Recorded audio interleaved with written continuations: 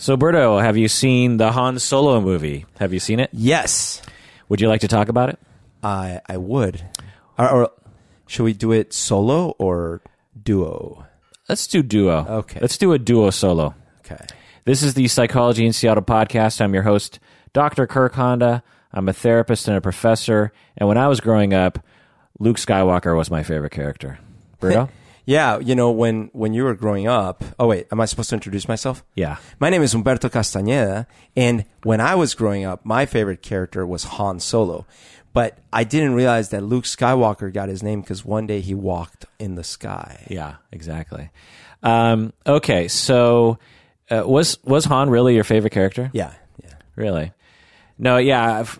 Luke was by far my favorite character. I think I grew up really just liking virtuous, lawful, good characters, you know? People who were like, that's why I think I was really attracted to Paul McCartney over John Lennon. I mean, I certainly love John Lennon and love his songs, and George Harrison, even Ringo. But there's something about the sweet guy that I always wanted to be like, I think. Well, you know, what's interesting, obviously I had a lot of affection for pretty much all the characters, of the main ones anyways. And I had several of the toys and things like that. The thing that really nailed the coffin shut for me was the Han Solo outfit in Hoth. I thought it was so cool. Well, it was pretty similar to Luke's. No, because Luke had the beige colors and he had the little scarf around and stuff. Han had like the fluffy, what do you call it? The fluffies around his hood, and it was the blue, like dark blue, navy blue jacket it was so cool. So Solo, a Star Wars story, came out May of 2018. Kind of an odd choice, right? And honestly, I think probably hurt their numbers. I think if this movie came out in December, I think it would have done a lot more number wise, right? Because it was so soon after the last Star Wars movie. Yeah, I was wondering why they released it at an odd time, because they don't have another one coming out in the fall, right? Right. Yeah, we have to wait until December 19 for episode 9. Like, why May? That's very weird. Yeah, it is kind of weird. I wonder if they were thinking, let's experiment and see. Yeah. You know? I don't know. Directed by Ron Howard. Well, he was a second director. He took over from, I can't remember the other guy's name, but another prominent director. Produced by Kathleen Kennedy. Written by the Kasdan brothers. Starring Alden Ehrenreich, Woody Harrelson, and Amelia Clark. What's your rating for this? We already talked about. So you saw it, I think, opening night. I was too busy moving; I couldn't see it. And you had told me, you were like, "Well, it's sort of a 7 in some ways, an 8 in other ways." And I was pretty encouraged by that. But then I heard a bunch of other bad things about it, so then I had really low expectations. What number would you still say? I think, in retrospect, I will probably settle on a 7. Okay.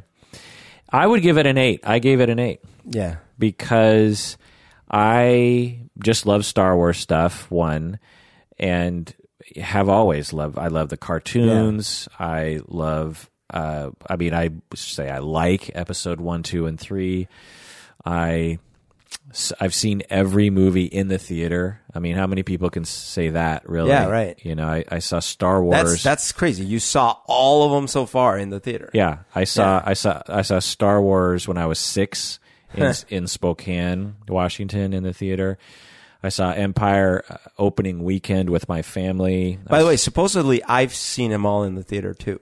Yeah? Because my dad says he took me to Star Wars. But you were like 3? I don't remember it. I remember Empire was the first one I remember seeing in the theater. Yeah. When I was a kid, I went as Luke for Halloween when I was 9. And my friend went as Boba Fett. Nice. And I did it by cobbling together. My brother had taken karate classes, and so he had one of those. He had one of those white gis, and then he had a white belt. So I used that, and then I think I had like some sort of I had a flashlight, I think, as a as a lightsaber. And then I think I just had like a wood branch that was sort of in the shape of a gun as my gun. That's awesome. Yeah, it's funny to think that in my takeaway from episode 1 and kind of episode 2 was that Luke still had a gun. Like you don't think of Luke Skywalker having a blaster. Well, if you think Empire, you certainly do because he's he's definitely blastering it up in episode 1 or episode 4 and 5. Yeah. I mean, even when he goes to Cloud City, right? He's wandering the halls with his blaster out. Yeah. Which is weird to think. It's like you're a Jedi. Like pull out that that lightsaber. How much did this movie cost? Do you think? Solo. Let's say $150 million. 250. 250. Yeah, I think 150 would be really low. Really low nowadays for a big movie like this. But you're probably thinking, well, it didn't look that expensive. Yeah, it didn't look that expensive. Yeah, and because it didn't look that expensive. There weren't that many different settings, for example. I mean, other than the CGI settings. But you know how like outdoors wise they were in they were in a lot of settings. I mean, really? The train robbery was looked like the Alps or something. I guess you're right. Maybe I'm not thinking about this correctly. I mean, certainly there's a lot of CGI quote unquote settings, but is that what drives budgets? Is they have to transfer all the whole production over to wherever it is, and I wonder what sort of things are like in terms of rank. What really drives up the cost? Because obviously, better CGI costs a lot. Yeah, the number of scenes. You'll hear producers talk about this movie has 5,000 scenes or 5,000 shots, I should say, where essentially it's a shot might be like 5 seconds of film that's shot from a particular angle, and every shot that you do requires all this time and effort, and so I wonder what it is. Is it CGI? Is it location? Is it personnel? Yeah. Is it I don't know. It's interesting. I just have to imagine that going to a remote location like the desert, like Tunisia and stuff like that, is expensive. Well, especially if you are bringing a whole production. Yeah, like lots of different elements. Right, because it wasn't like one scene with one actor that was like a side story. Right, like all the main actors and actresses are there. Right, and also if you have huge set pieces like a real Millennium Falcon, and right, all that kind of stuff. Box office. So it's early June. What do you think it's done so far in box office? So it's a Star Wars movie, right? Worldwide, it's done $300 million. Oh, good. 280 That's million disappointing so far. It's weird. Very strange. It doesn't should have been about 500 by now. Well, so yeah, I mean, it's a Last Jedi, Force Awakens.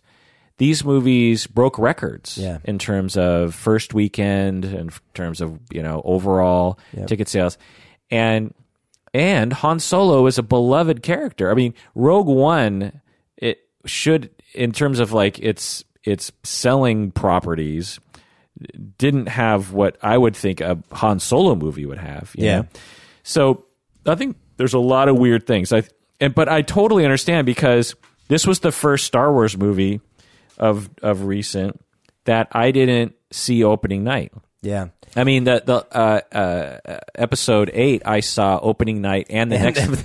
I saw opening night, and then I saw the next night with you, dude. I this is the first Star Wars movie ever that I considered not seeing in the theater.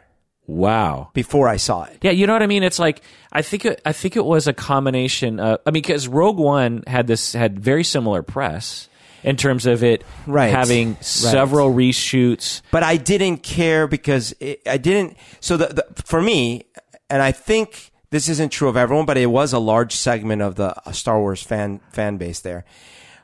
We didn't ask for a Han Solo prequel, for one, and two, when we saw the preview, we were like, that's not Han Solo. Well, I didn't watch the previews at all. Yeah, so I think if you had watched the preview, it was clear, like, that's not Han Solo. Yeah. Because I will say in the movie, it's actually not as big of a problem as it was in the preview. In the preview, he has very few talking lines, and what you do see, you're like, it doesn't sound like him. It doesn't look like him. Where's the personality? They barely are even showing me Han Solo. What the fuck is going on here? Interesting. And then there's this whole other part that I'm obviously not a part of. A whole host of people that are boycotting Star Wars right now because they're so angry at the social justice warriorism of what they perceive to be Kathleen Kennedy. Right. So I think but for me, even though I love Star Wars movies, even though with Rogue One saw it opening night, I too wasn't champing at the bit to see this. Right. And I just think it's a lot of things. I think Avengers Infinity War was, I think, just a few weeks before. And Deadpool 2. And Deadpool 2 came out at the same time. I think 1 week before or okay. something like that, yeah. And those are, I mean, in terms of press and importance culturally, in some ways, strangely bigger movies than a Star Wars movie. Yeah.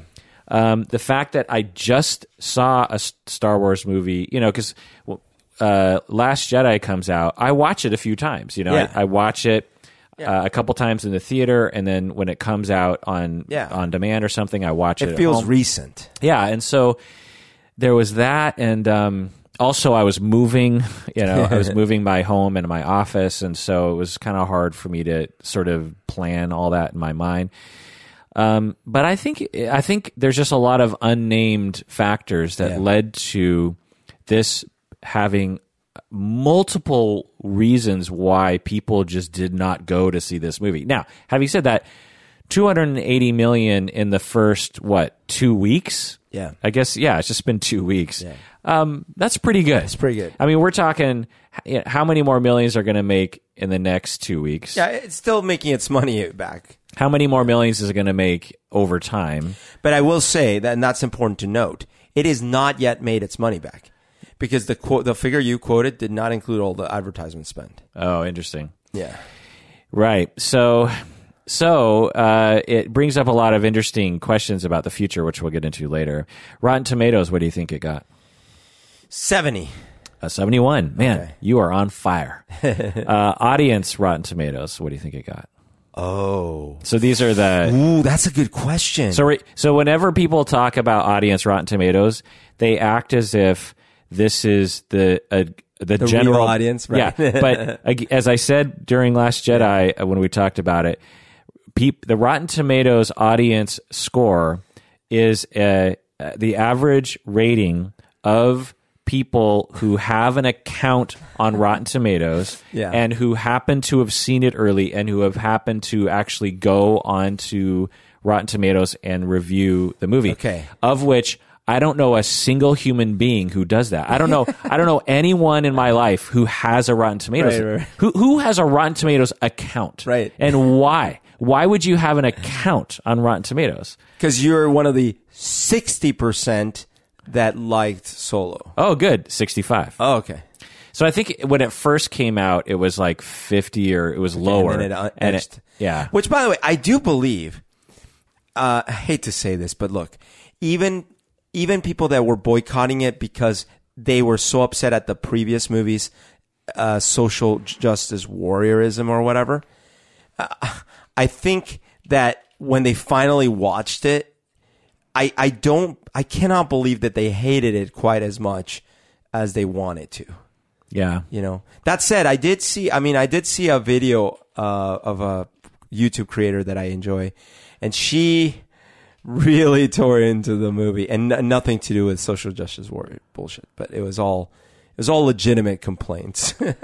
So let's rank all the Star Wars movies. What do you say? Oh, okay. All of them. Yeah. Okay. So what's your number one? Numero uno is still Empire. And then? A New Hope. Okay. And you just go through Okay, now we're going to go into interesting territory. Oh, dare I say Rogue One? Right. Okay. Then probably Return. Okay. Then The Force Awakens. Okay. then Solo. Oh, more than 8. Yeah. Interesting. And then, now, in all fairness, it's been a very, very long time since I watched episodes 3 and 2, but I still feel I'll probably put 8 and then 3, 2, 1. Okay. Interesting. Ours is pretty similar. So I used to, for the longest time, Empire was my favorite. But when I saw 4, 5, and 6, so when I saw episode 7 opening, it was actually the day before opening night at Cinerama downtown, they showed episode 1, 2, 3, 4, 5, and 6. I didn't watch it 1, 2, and 3 because they started at like 2 in the morning of the previous day. Right. So I showed up in the morning and watched 4, 5, and 6 in the theater with all the nerds, like right up front. Yeah. And I have to say, like, episode 4 is really great. Is so solid, and 5 has some just epic moments. Yes. Hoth. Yes. Cloud City. Dagobah mostly is okay, but there's some actually odd moments in episode 5, like that, like when they go into the Twi'lek. They go into the space slug in the asteroid, and they're walking around in a stomach with like minimal. But the dialogue makes up for it. It's pretty bad, and you can tell again on the big screen with digital. You can tell they're walking on a set. They're walking on. It's clearly cellophane. It's clearly like a cellophane tarp. I see. That is over like probably it's like some cushions. Yeah. And they've kind of put some water on it, and there's a lot of dry ice, fog, and it just looks so bad. And there's really nothing like that in episode 4. Yeah. There's not a single moment in episode 4 where you're just like, what? You make a very, very strong argument. The problem is there are so many great character interactions in episode 5 that I think that for me, 2 things. That and Luke's duel with Darth. Yeah. Edge it over. Totally. That's my thoughts too. But to me, in my old age, I appreciate a tight movie that doesn't try to be more than what it is. No, and I honestly, I can't. I certainly. That is a very respectable position, very defensible. Yeah. And for me, it's certainly not a big gap between the two. Yeah. So I go episode 4, 5, then I go 7. 7. Yeah. That's The Force Awakens. Yeah, because I understand all the criticisms. Yeah. It's just a remake of 4, blah, blah, blah. But I cannot tell you the nerdgasm that Berto and I had when we saw this in the theater. Yeah. I was like, please God, make this be a good movie. And it was so enjoyable. It was such an experience. I felt so good, and there were so many moments, and there's some rough patches and there's some fan service for sure, but man, did J.J. Abrams serve up on a plate? Yeah. Just glorious experience for me. Yeah. So episode 7, and then I go Rogue, and then I go 8 because I like 8. I liked 60, maybe 70% of 8. I mean, there's again some rough patches, but I love Luke, and so Luke's a major character in this, and I don't have a problem with the writing at all. In fact, it totally makes sense to me given where the story needs to go, and the sort of play on wisdom and Jedi, non-kicking of ass kind of, and because it reminds me a lot of actual samurai movies, Akira Kurosawa, where you have characters who can kick ass, but the most heroic, most respectable characters in Akira Kurosawa movies are not the sort that kick ass. Yeah. They're the sort of guys who like think and might even sacrifice themselves.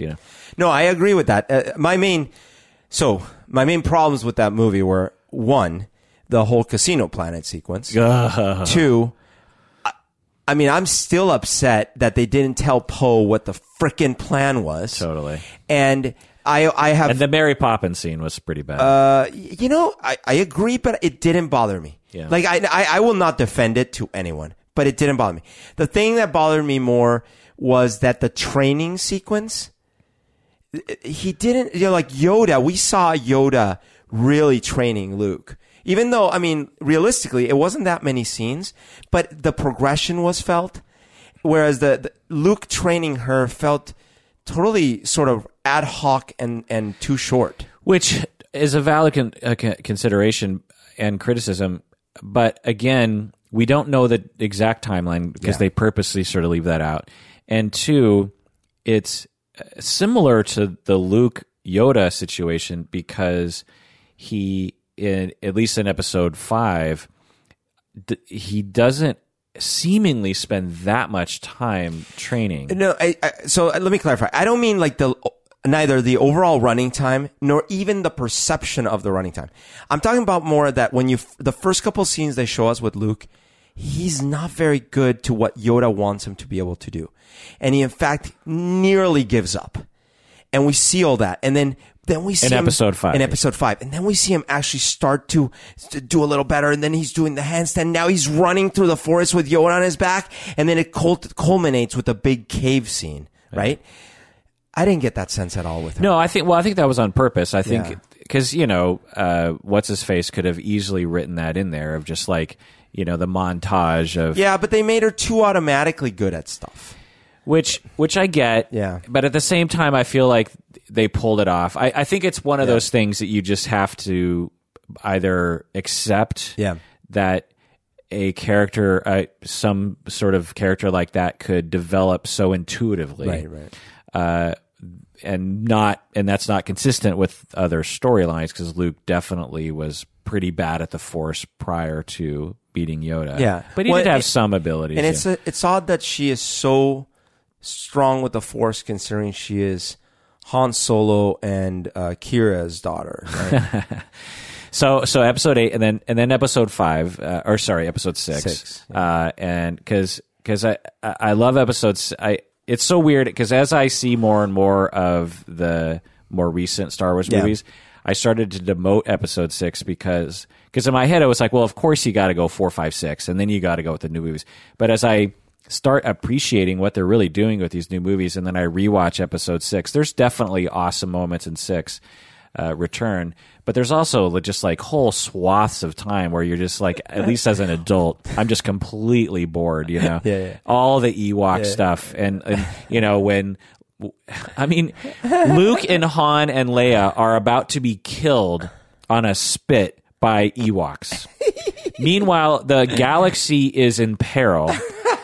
And all Luke has to do is just like force push everyone away and say like, fuck these people. Let's move on with the story, But instead he like makes C-3PO rise up in the air and and it's just like and it's such a missed opportunity because Lucas said it was originally going to be Wookiees, which would have just been so awesome. It just would have been so much better and anyway. Then I go Han Solo below episode 6. So these first 7 rankings I would consider to be very close. Yeah.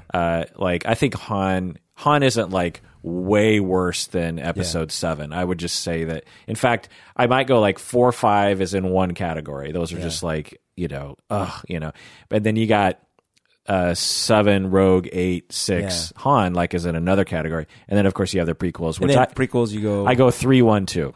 Oh, I see. 2 you feel is the worst. Yeah, 2 just had. I mean, it's hard to differentiate. Actually, I will not debate this because it's been so long, and I only watched them back then. Yeah, that I honestly don't know now. Because I kind of liked 1, and there's some parts in 3 that especially at the end. I mean, aside from like Frankenstein, Darth Vader, I enjoyed 3. Full disclosure. By the way, so remember we were talking about last time about how so originally I used to think when Rogue One had all these reshoots, I was worried, and then when I actually saw what Rogue One became, I was like, well, maybe reshoots are a good thing. Yeah. And I was talking about when I wrote my book, if I didn't quote unquote reshoot my book 20 times, it would have been terrible. It just takes a while. I mean, imagine if all the movies you've ever hated or missed the mark, for example, episode 1. Right. Imagine if Lucas had the budget or the mindset of just like, well, let's finish this thing and then let's send it out into test audiences and then redo it and then just completely fix it. Yeah, it will just assume there are problems. And then imagine what they could have done with episode 1. Jar Jar would have been gone. They would have just gotten rid of Jar Jar, or they would have made him less racist, for example. Yeah, they were probably getting rid of him, but yes. And there would have been several other They would have changes. recast if not recast, they would have certainly had a different angle to how they treated the little kid. Okay, and they would probably not talk about like a trade federation. Like everyone was like, "What's this?" They imagine what they could have done with that. Yes. And so what's my point here? That if they had that by episode 3, is that where you were going to? Or I don't know where you were. Yeah, because I thought you were making a point like that episode 3 benefited from the fact that if they had done reshoots on episode 1, it would have been better. But I don't know where I was going. But anyway, yeah, episode 3 has some really great. Oh no, yeah, right, exactly. That's where I was going. It's like, imagine if episode 3 could have done reshoots. They wouldn't have done the Frankenstein scene. Exactly. People were laughing in the theater. No, I will say like. In all fairness, as much as I dog on the prequels and stuff, my actual feeling when I walked out of the theater of episode 3 was, okay. In fact, I remember saying, if this wasn't Star Wars, I would have really, really enjoyed this movie. Yeah. And that the only reason I even was still upset was because I had all this legacy of upset now. Yeah. But I haven't seen it since it came out. Yeah, well, I have. Really? You haven't seen... I haven't seen any of them since they came out. Really? Yeah, I saw episode 1 in the theater 2 or 3 times. And you haven't seen it since? I might have seen it once on DVD ages ago. And all your... episodes 2 and 3, I never watched after the theater. So... You must be familiar from clips or something? Well, I watched that whole Red Letter Media. Oh, okay. Yeah, so that one does a pretty good job of dissecting it. All right, so let's get into more of this after the break. What do you say, Berto? Yep.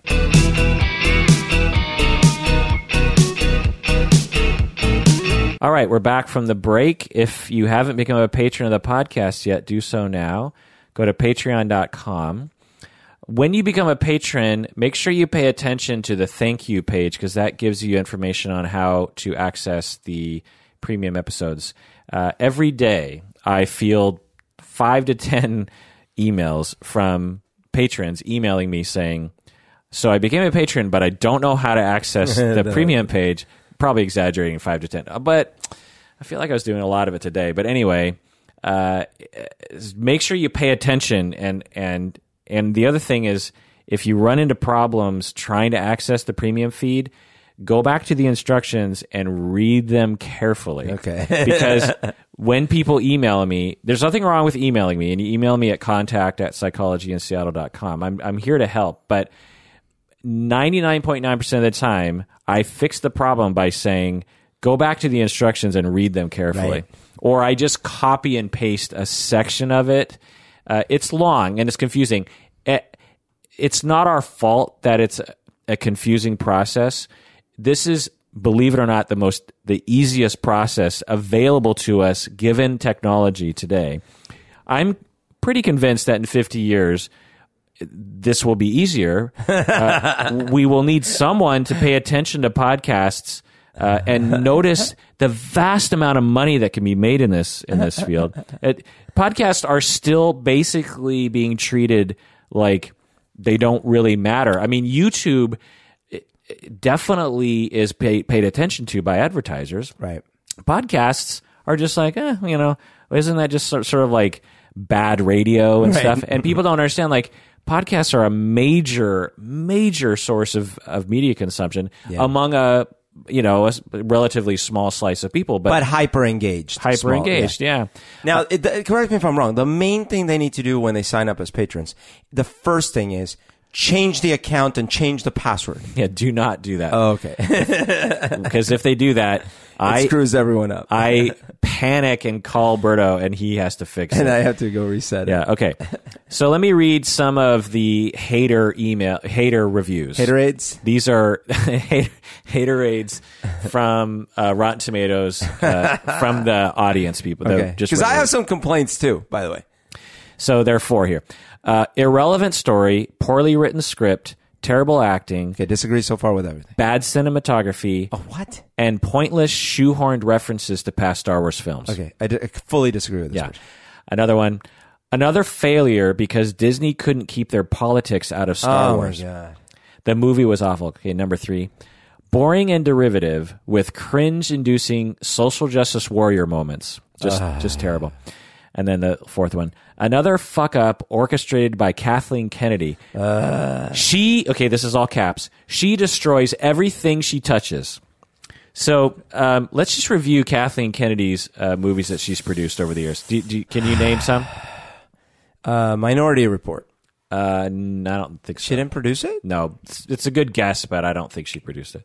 She's produced other Spielberg movies. I thought she produced tons of Spielberg. Okay. Yeah. Well, I don't know, because in my mind it was like Schindler's List. Yes. Okay. The E.T. Yes. Okay. So I'll just name them. All right. So this is just like a half the list. Yeah. Raiders, Poltergeist, E.T. Fucked up, all of them. E.T., Gremlins, The Color Purple, Social Justice. Back to the Future, Goonies, Roger Rabbit, Disgusting. Always, Cape Fear, Schindler's List, Everything she touches. Jurassic Park, Alive. Do you remember Alive? Yes. That's a great movie. The Bridges of Madison County, Twister, Snow Falling on Cedars, The Sixth Sense, Signs, Seabiscuit. She wasn't really a producer on these, was she? Producer. All of these. Yeah.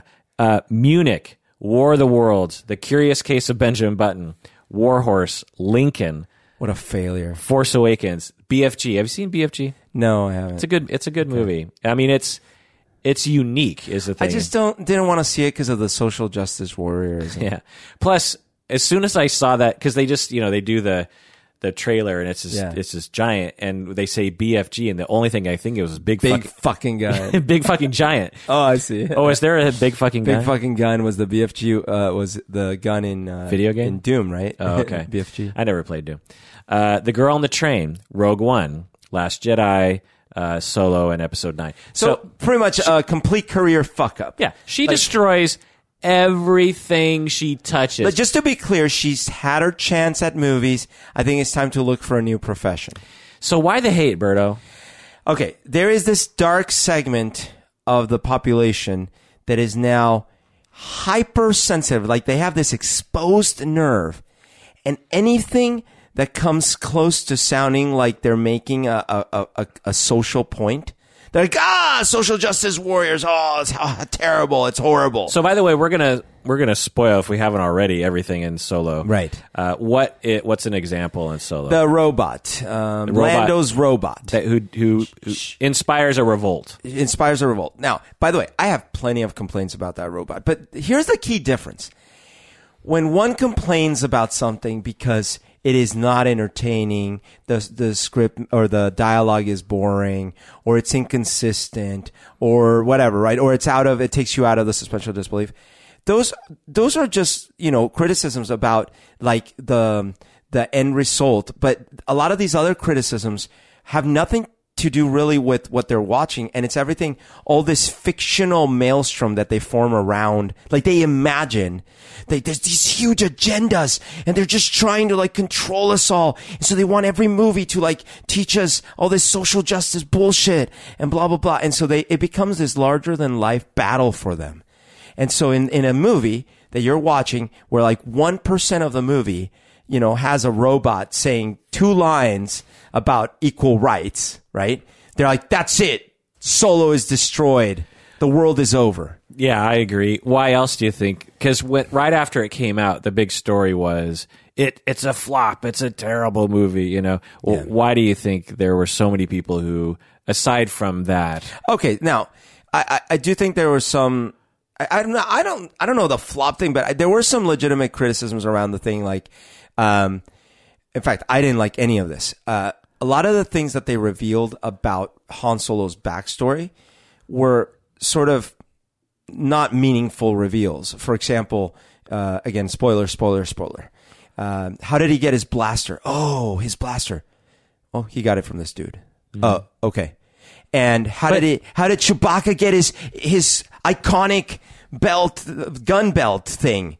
Oh, he got it from this dude. Well, yeah, I mean, because to me, if you had to have every single element of these characters, these huge backstories, it would have bogged the movie down. No, but I'm going the other direction.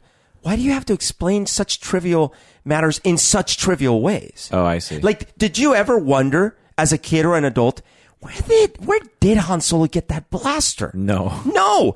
Did we ever think, oh, I can't wait to hear the backstory of Chewie's bandolier? Yeah, and I always got the impression that with Han's blaster, like if when I was a kid, if you asked me where he got it, I would have said, well, the thrift store. Well, he's probably had like 20 blasters. Yes. And that's just the one he happens to have right now. In fact, it's proven when he's talking to Luke about blasters. He mentions it as this commodity product. I can't believe you're using these backward weapons. I always rely on just like a trusty blaster. But he doesn't say my trusty blaster. Right. He just says a blaster. A trusty. Yeah.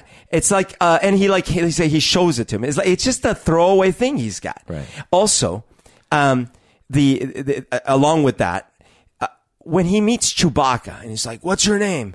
Oh, Chewbacca. Oh, I don't think I'm going to be able to remember that. I'm going to have to come up with something short.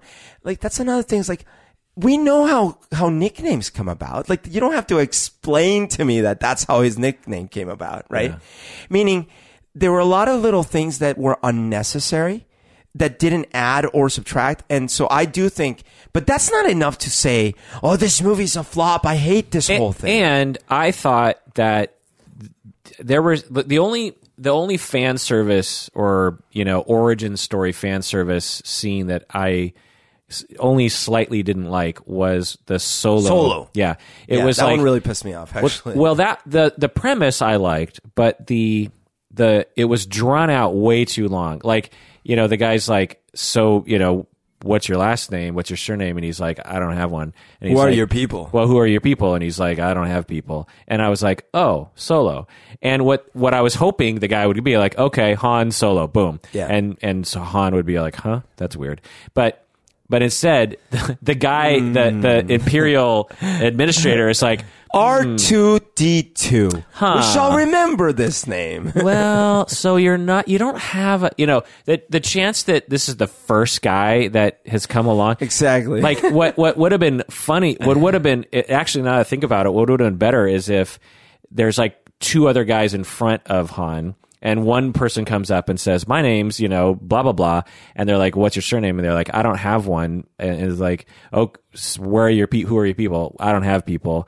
Okay, blah, blah, blah, Solo. Yeah. Han, what's your name? I don't have one. Okay, Han Solo. Like, it's just a label. It's a thing that they do. Because the beauty, I thought, of the Solo name kind of fits with a lot of things that they're trying to say, which is these are not important people. Sure. Solo doesn't come from a long line of Solos that are just these awesome people. Like he's basically, he doesn't have a last name. He's like, what's her face in episode 7 and 8? Why can't I remember her name? But see, what's her name? In Rey? Yeah. God. But see, my first of all, and that's going to be shown to not be real. Because we have the only word we have on that is from freaking Kylo Ren.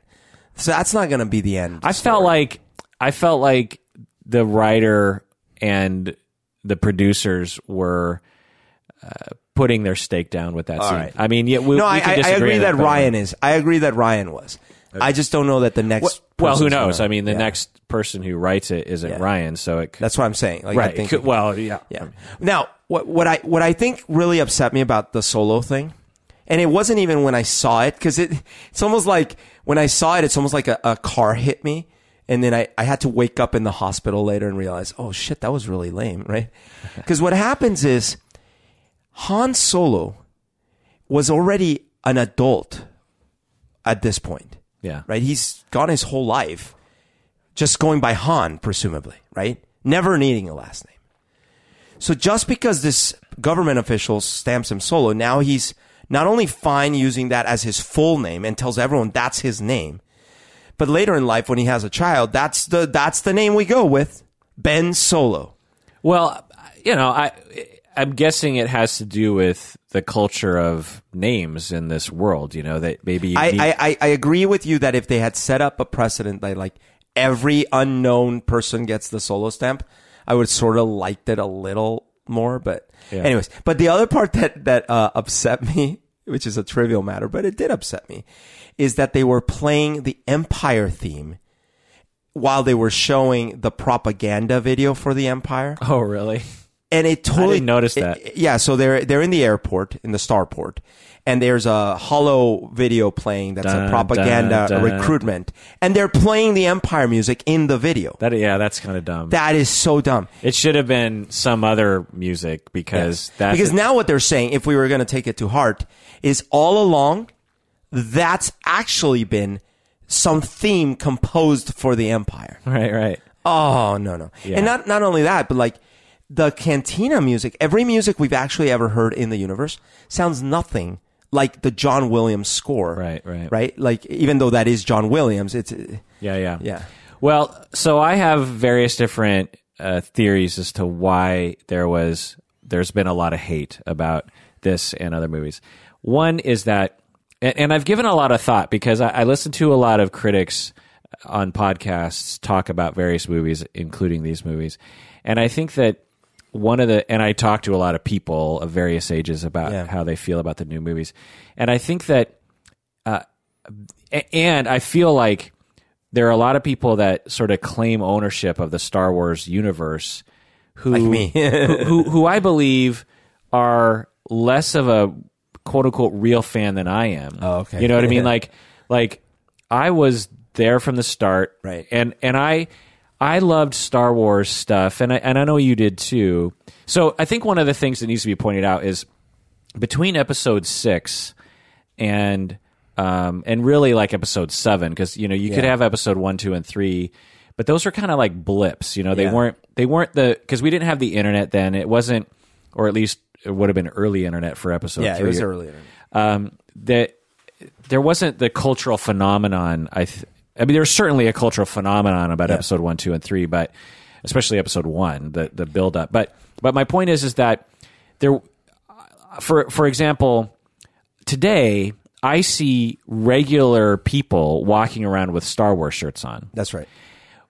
I haven't seen that my entire life. Until the past few years, most people didn't care about Star Wars. They would watch the movies and blah blah blah, but it wasn't something that meant a lot to them the way that it seems to mean a lot to them now.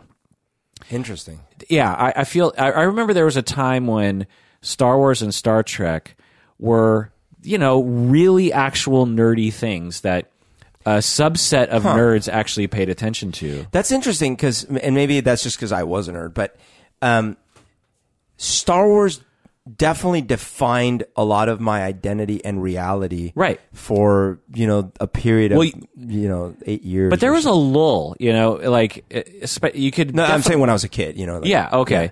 So, but then, because there's no internet to sort of uphold or marketing or even merchandise on the level of like a t-shirt, like getting a Star Wars t-shirt today is so easy. You walk into the Gap and they have like 5 Star Wars t-shirts. Right. Star Wars t-shirts you've never seen. Yeah. Like they'll have like a picture of Phasma, and like there'll be some joke about Game of Thrones on there. But I mean, but you're talking about like adults, right? Yeah. Yeah. But when we were kids, like, I had Star Wars underwear and Star Wars sheets and Star Wars. And our parents were not into Star Wars. And even my older siblings weren't into Star Wars. They were just like, yeah, whatever. Yeah, those are good movies, whatever. Whatever, yeah. And I mean, they liked it, but, my point is that I feel like, and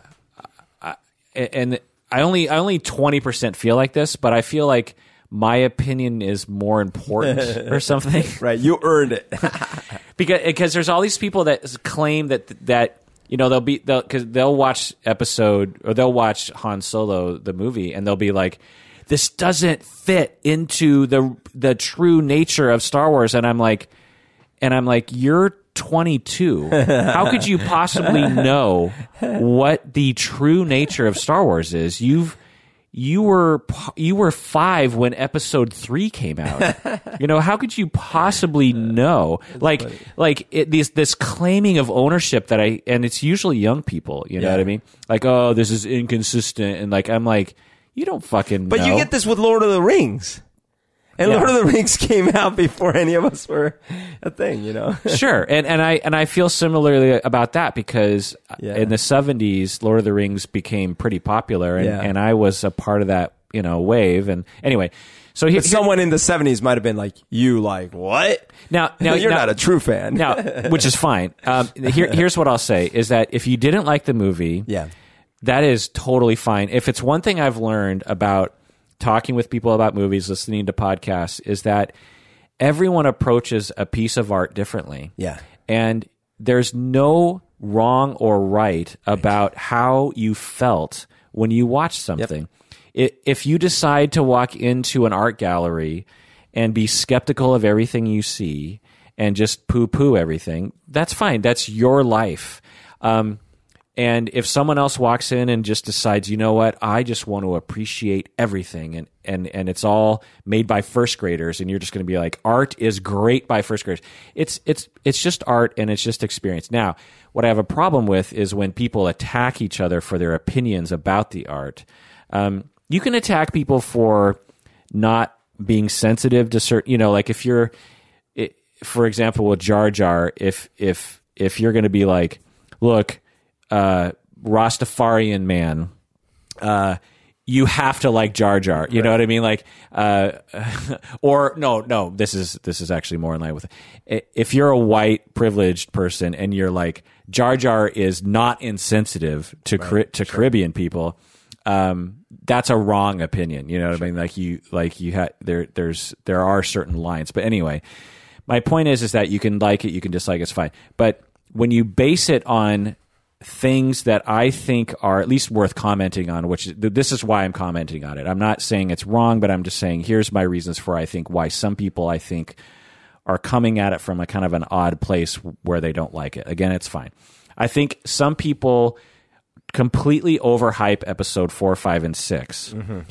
If you rewatch episode 4, 5, and 6 as many times as I have, and many times as Berto had, as we've already been talking about, there's some massive clunky moments, especially 6. Yeah. And so if you're gonna say that Han Solo, Solo a Star Wars story, has problems and Kathleen Kennedy has ruined the Star Wars universe, just go back and watch what they're ruining. Yeah. Because there are, and then that's not even counting episode 1, 2, and 3. Right. But you know what? Sorry to interrupt. One thing I realized recently is that a lot of the people complaining actually were kids, and I know they were kids and actually enjoyed 1, 2, and 3 in a way, kind of like how we enjoyed the originals. Right, exactly. So, to claim that Solo is, somehow this, say you're like, oh, I didn't like that scene. There, there were some good scenes, there were some bad scenes. To claim that is such a departure from every other Star Wars movie is just false. Right. Every Star Wars movie had good moments and bad moments. Sure. And so, anyway. Yeah. Well, and to go along with that, and I want to make something clear. I enjoyed this movie. Yeah. You gave it a 7. I was going to 8. In fact, the only reason I downgraded it is because I felt, and now I'm just being like a little bit harder of a judge. I felt, look, you actually have a good movie here. I enjoyed the action. Frickin' Lando blew it out of the park. Like, that was great, And I thought Han Solo, even though he doesn't sound or really act very close to the Han Solo we grew up with, that actor did a good job. And I felt that What's-Her-Name did a good job. And so I really enjoyed it. So I wish to go back to the reshoots. I wish they would have reshot it, or not even reshot it, just re-edited it one last time. Yeah, I think, to fix some of these things. Yeah, I think it was kind of an editing issue. Yeah, so I think another reason why people didn't like it was because they are young and their style of movie that they want to see is where the heroes kick ass. I think that's actually a major element in the backlash to these more recent movies, especially Episode 8, because to you and I, you and I have been watching movies a long time. When we were younger, imagine the movies you saw when you were like 15, and you'd just be like, yeah, that the hero kicked, like just Luke Skywalker, for example. You watch Episode 4, Luke Skywalker is like the quintessential underdog who kicks ass. He blows up the Death Star. So there's a lot of satisfaction in this sort of black and white good guy versus bad guy. The movies have gotten progressively more nuanced. Episode 8, Poe is supposed to be the hero as he was in Episode 7, but he actually becomes this. He's acting heroic, but he ends up actually ruining things for some people. Luke Skywalker is a conflicted character. He has emotions and flaws, and in Han Solo, you have a character who is kind of at the whim of other people, right? He's not really in control, and he doesn't really win the day in the end of the movie. He has to give things up. By the end of the movie, he's almost right back where he started, but before the rebellion gives him one of the fuel canisters, he's basically penniless and like doesn't have a ship to get off the planet and everything.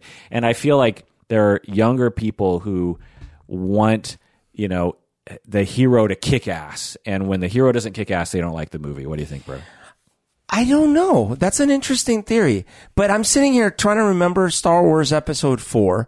And, I mean, Luke starts off, I know some of my friends would call him as an extremely whiny little punk.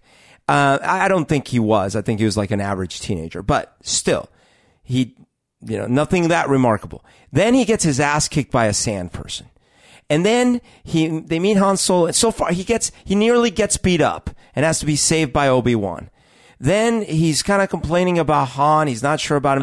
Still has done nothing. And then finally, they try to rescue the princess, and it sort of doesn't go according to plan, and they nearly get crushed and all these things.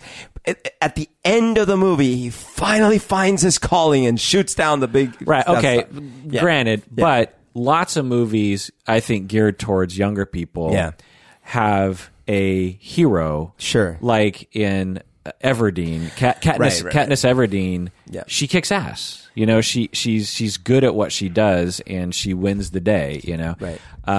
But now Rey is pretty badass too. Yeah, but the character, the storyline is so much more twisty, where it's like who's good, who's bad. Now, certainly these movies aren't like French super nuanced movies, but my point is that in Solo, a Star Wars story, you don't really know how the plot would have evolved so that Han Solo would be standing with a medal around his neck at the end of the movie. You know what I mean? And I think there are some people who want that. Anyway. Yeah, no, I could see that. And also, we cannot underestimate how much recently, as soon as there's any mention of something remotely related to equality or equal rights or women's rights or any of that, they immediately hate. Yeah. So another reason I think is that there are some people who just don't like this sort of movie. When I listen to critics and podcasts, I'm starting to get to know the different personalities of these critics, and there are certain people, particularly critics, who often are forced to go to a movie early. You know what I mean? Just because they're a critic, who just don't like these kinds of movies. They're not into sci-fi, or they're not into action, or they're not into the Star Wars world. And I could totally imagine, like, if I had no background on Star Wars, and and I had to watch this movie, I'd be like, "What's the big deal?" Like, it's just, So I totally get if you're not into the world or you don't like these kinds of movies. Berto and I will probably watch Solo and all the other Star Wars movies and all the other Avengers movies.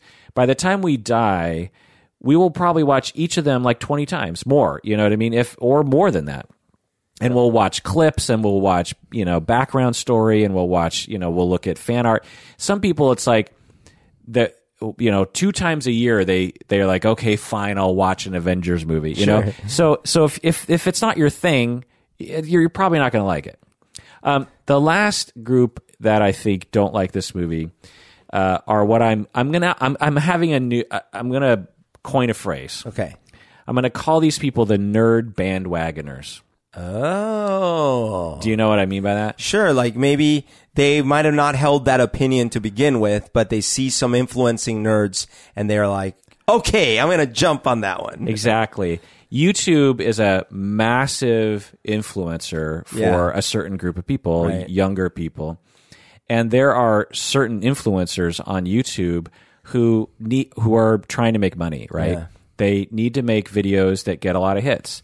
And if they make a video where they're like, yeah, I like Star Wars, whatever, moving on in life, then they're not going to get a lot of hits and they're not going to cause a controversy and they're not going to make any money. Whereas if they just rail and sarcastically make fun of something, there's a certain adolescent group out there who love that kind of thing because they feel powerless and they want someone on their team to strike back at anybody. Yeah.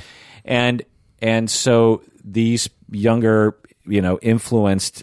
highly influenced, group of people just bandwagon on this YouTuber's opinion and adopt all the premises, even though if they just didn't watch YouTube and just sat down and watched Solo from a perspective of just like, I'm just going to go see a movie. I'm just going to see a movie, and I hope and I wonder if it will entertain me. They would have liked it. It is so ridiculous. Okay, look, I saw many videos about Solo on YouTube, but there's 3 in particular that I want to call out because one of them was a person that leading up to the movie was speaking up a lot against it because of the previews, but not in the whole, this is not one of the like social justice. It's not, I mean, he might mention that, but that's not his main point or anything. He was really more concerned about like, they should have cast someone else. In fact, he offered like his opinions of all these other alternatives and stuff. But once he saw the movie, he put out a video.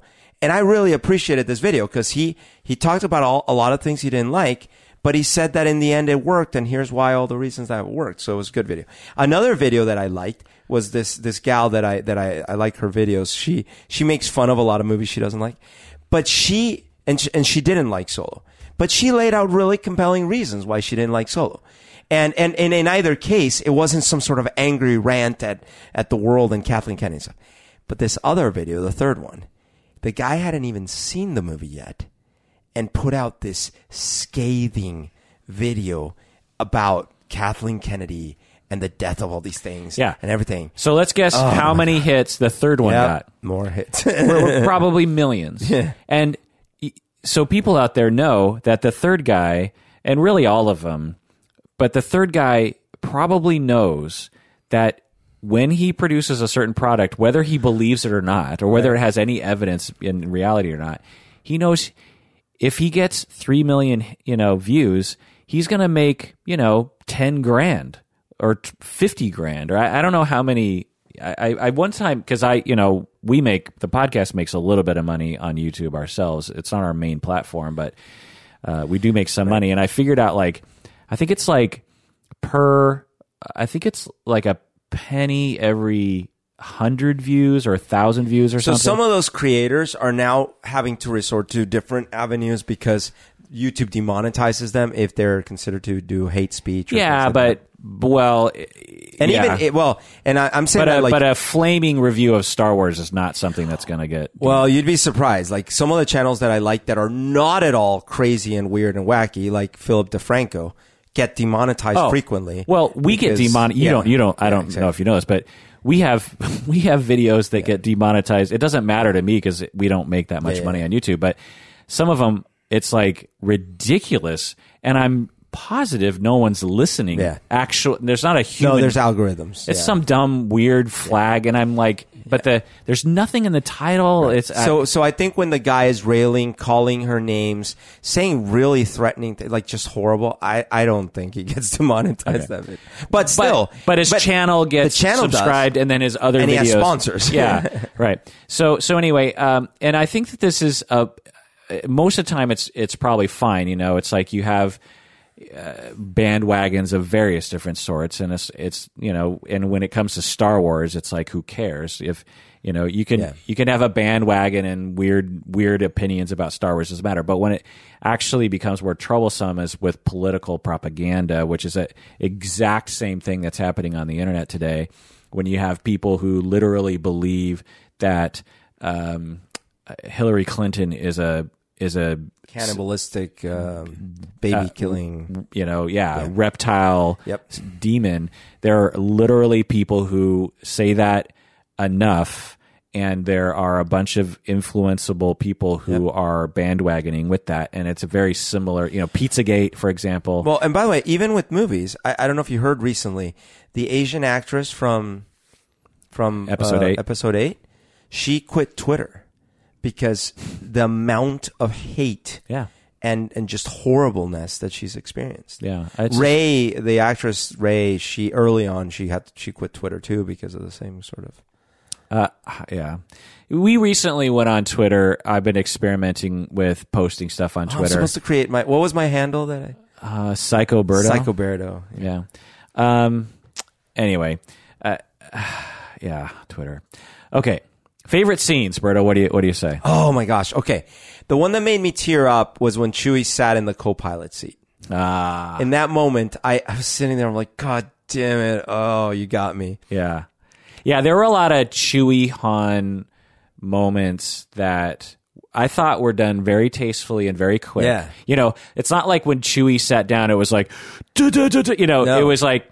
Someone got up, sits down. And then Han, you know, like, Han kind of looks is like, there's a, you know, sit down, you know. And so that subtle stuff was the best parts of the movie. The first time they walk up to Lando, it was brilliant. It was so cool. Yeah, he looked amazing. It was just perfect. Yeah. I actually really enjoyed the interaction with the bad guy. Beckett. What was it? Beckett? Or no, the ultimate gangster bad guy. The gangster bad guy. Yeah. He was a good actor. He plays. Doesn't he play the plays Vision? Sentry. Oh yeah, Vision. That's the same actor, right? Yeah. I enjoyed the scene, like sort of when we first meet him, and it was refreshing to have a non-CGI character. With so I don't know if you know this, but the original before the reshoot, before the Ron Howard got added. It was a CGI bad guy. Was it? Yeah. Oh, well, good choice. Good choice to change it. Yeah. So that was fun.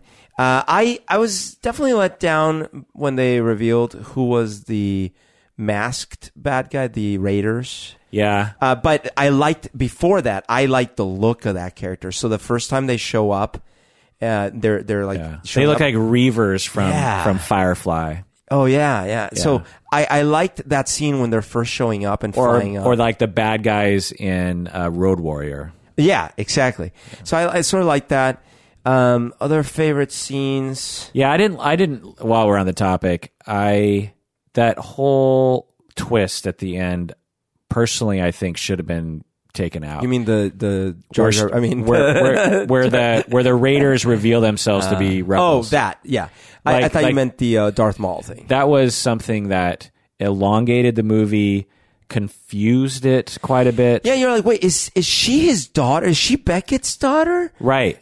No, that's not. No. Yeah. Wait, who was her mother? Right. Wait, what's going on? Yeah, it really threw me. And after the movie, I was like, you know, it was a little long. And I thought, well, what can you get rid of? And I thought, well, you could have got just leave them Raiders. If you wanted to make the next movie reveal that they're rebels or something, fine. But it was like, why do we need that part? Oh, speaking, if we're talking about things I didn't love, so obviously I have no problem with the social justice warriorism or whatever. Which, by the way, it's not social justice. There's nothing in this movie that is a social justice warrior, 1. 2, there's nothing wrong with being a warrior for social justice. No. But no, and actually, first of all, I totally agree with the second point. But to At the center of this movie is a white male. Yes. But to debate your first point, they did hand on a platter the Lando's robot character. That's fine. And now, I actually hated that character, by the way. Yeah. It has nothing to do with like that angle. Some people love. Yeah. In fact, a lot of women love. Yeah. And that's fine. Like I'm not going to die on this hill. It's just I didn't like the design of the character because historically in Star Wars, robots don't look that human. Yeah. You know, number 1. Number 2, like none of even C-3PO, the most human looking one, because he's for cyborg relations. That criticism doesn't make a lot of sense to me. No, but I mean, like, just tell me another robot in the whole universe that looks at all human. Well, as human as that one, K2SO. And remember, this is a prequel. Yeah, I'm just saying, like. No, she's got hips. Give me she moves. Okay, so the hips thing really bothered me. Yeah, no. Like, because she's talking kind of sassy. You know? No. And then as she's walking away, it's like she has these really like it was. And again, remember, it felt on the level of racist on some level. And listen, this is a prequel, right? If you have cyborgs in your universe that have basically full human context awareness, not cyborgs, robots in your universe that have full human context awareness, why use something like a C-3PO for your interactions, protocol interactions, if he doesn't get so much context? Like C-3PO misses a ton of context because he's not that smart in the end, right? The smartest robots. Oh, I see. You see what I'm saying? You're saying that she's a full human. L3 acts like a human. Yeah, she has. She as human as anyone else. Yeah, no, that's interesting. I hadn't thought about that. Yeah, okay, the way she taught, but K2SO kind of had a thing like that too. Which one's K2SO? From Rogue One. I don't remember. Well, K2SO. Oh, He cracked a lot of jokes. He all right, fine. You're right. He but sacrificed it didn't bother himself. Me as much. Yeah. Yes, but it didn't bother me as much. But yeah, there was something about this character that you could definitely sense an actress speaking through it. You know what I mean? Like R2-D2, you don't get a sense of like there's an actor behind the scenes like creating a character. This sounded more like someone like it was more like a robot had downloaded a human consciousness into that thing. Yeah, I didn't really notice that. I just didn't like the way the butt looked when she was walking away. It was unnecessary. I was like, that looks sexual on some level, you know, which later comes into play. My favorite scenes that I thought of off the top of my head, I forgot about the Han and Chewie sitting down in it, but that's great. But I actually liked the beginning scenes on Corellia where Han and Kira are trying to escape. Yeah, that was fun. Yeah, I liked that because it was, you start right in with the action. Yep. There's no, there's no Senate, there's no negotiations. It's just boom, you're just like right away. Now, of course, throughout the movie, they're referred to as Kira. Do you know how Kira is spelled? No. How would you think it's spelled? Kira would be Kira, Kira. Right. I thought it's Kira. There's a Kira in Star Trek, and I think that's how they spell it in Star Trek. Anyway, it's spelled Q. Oh. I. Okay. Apostrophe. Oh. R. Okay. A. Okay. It's key like. It's like when Prince writes it's so dumb. It's like, really? Like, just like Han is just HAN. HAN. It's Luke. Luke is just Luke. Leia. Like the hardest one was Darth. Yeah. Obi-Wan, Obi-Wan. Yes. Kira, like, it's like some writer was like, imagine if C-3PO was K apostrophe. It's like, what? I mean, it's such a hacky way of trying to make a character seem foreign or exotic or something. And also unnecessary considering it doesn't come across in the audio right at all. And you're never going to see it written down in the movie, so it only makes it less memorable, because then when you see the character written out, you don't even recognize it. No one will recognize it, and no one's gonna presumably you're trying to build a fan base and like people dressing up in costumes. Now, if people want to like write on Facebook that they're going as Kira, I love Kira. Who? They're going to have to spell it QI''RA. Anyway, it's so dumb. but anyway, I love the Corellia scenes. I thought that the bad guy, the big centipede thing, was a little over the top. I was like, well, I don't believe this is a real character. It's they should have.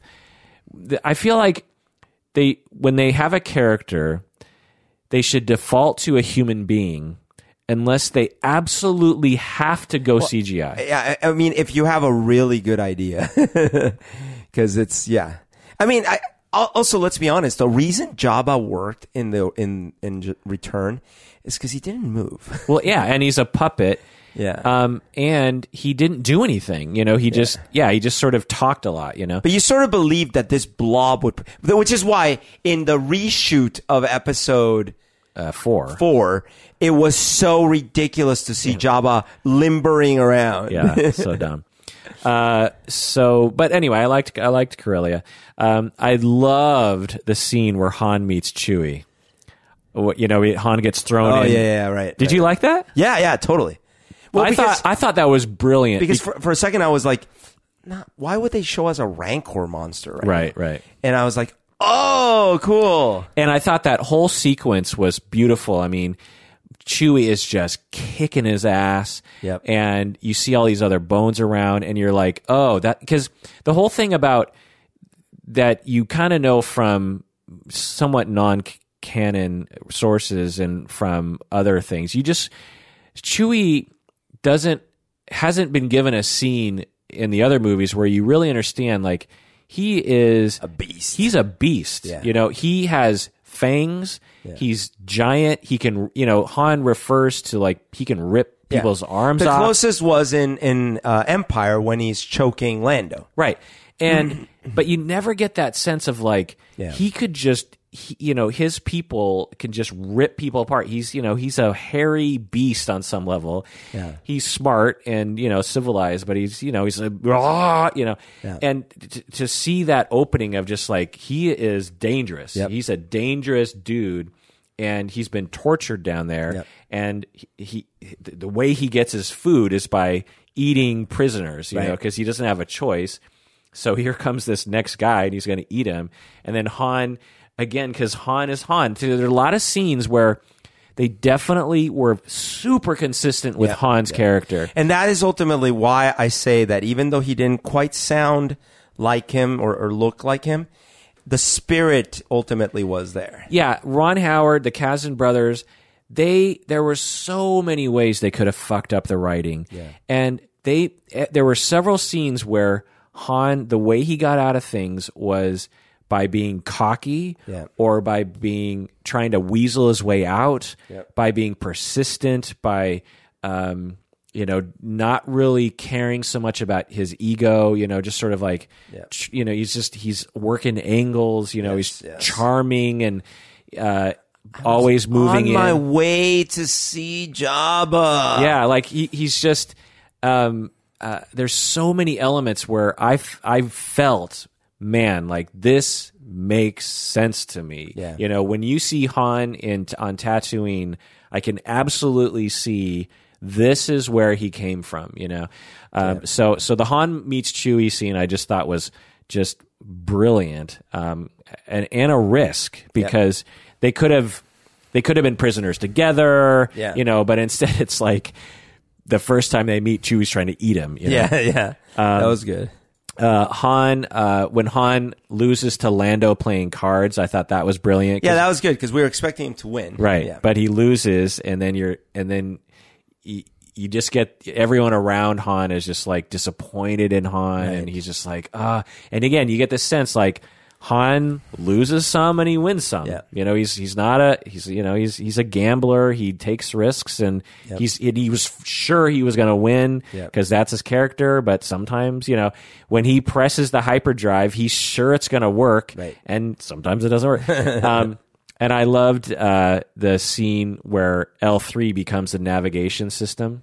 Did you catch that whole thing? I did, but I didn't like it. I loved it because episode 5, when R2 and C-3PO hook themselves up to the navigation computer, they're just like, oh, this is kind of a weird, and it also explains why in the universe of Star Wars, which of course makes no sense in science fiction sense, but that the Millennium Falcon is special not because it's fast, but because it has this really unique, intelligent, almost human-like navigation system that knows how to do things that regular navigation systems wouldn't be able to do. I would have been totally okay with it if I had liked L3.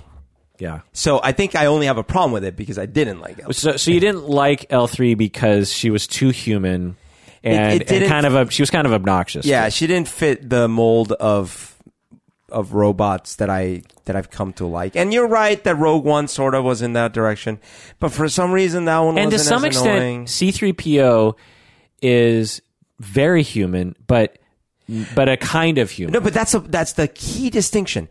Why does he look human? Because he's a protocol droid. Or why does he look humanoid? Because he's a protocol droid. Okay, but even that. He doesn't walk at all like a human. He's like all, jointy.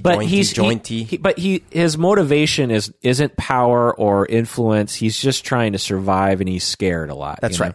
And he doesn't understand context well at all. Right. So his personality, if you will, doesn't fit with someone who is assertive and has goals the way that L3 and K2SO did. Anyway. And I'm just saying, even R2-D2, who is quite assertive and has goals, right? They were smart in the way that, because if it had talked and all these things, I would probably, maybe not as a kid, but in retrospect, I probably would have the similar problem, even if it didn't look human, if R2 was all snappy and snazzy. I'm going to take a guess and just say that her voice and the writing that they gave that character, you just didn't like. The look, the voice, well... the voice is fine, except that it was talking just like a human talks. Yeah. Now, I don't mean tone-wise, but content of the emotionally, sentences. Yeah. The one thing I also didn't like about the robot design was I couldn't tell where the eyes were. Because, there are these two little lights that I thought were the eyes, but then when the droid would look at someone, it would be to the right. And so I think there was this, obscured eyeball that, because when R2-D2 looks at someone, it's that big eyeball that looks at you. And so I thought that design was a little weird. By the way, the other thing that someone pointed out, actually that gal whose videos I like and stuff, she pointed out something very interesting. Even though it's obviously we've made commentary in the past, not just us, but just people have made commentary about how droids in the Star Wars universe really are being mistreated, right? We don't let your kind in here. Right. Which, by the way, so Star Wars was making social justice warrior points back then. No, it was, right? But here's the key difference. Everyone is unaware of that situation. It's almost like it's the South well before the Civil War. No one seems to care. No one seems to care. Now, I'm not saying that's great, but it's just that that's the state of affairs. But now we have a situation where there's this character that's a robot that's fighting for equal rights and is trying to liberate robots. And all the heroes that we grew up and love don't give a shit about that.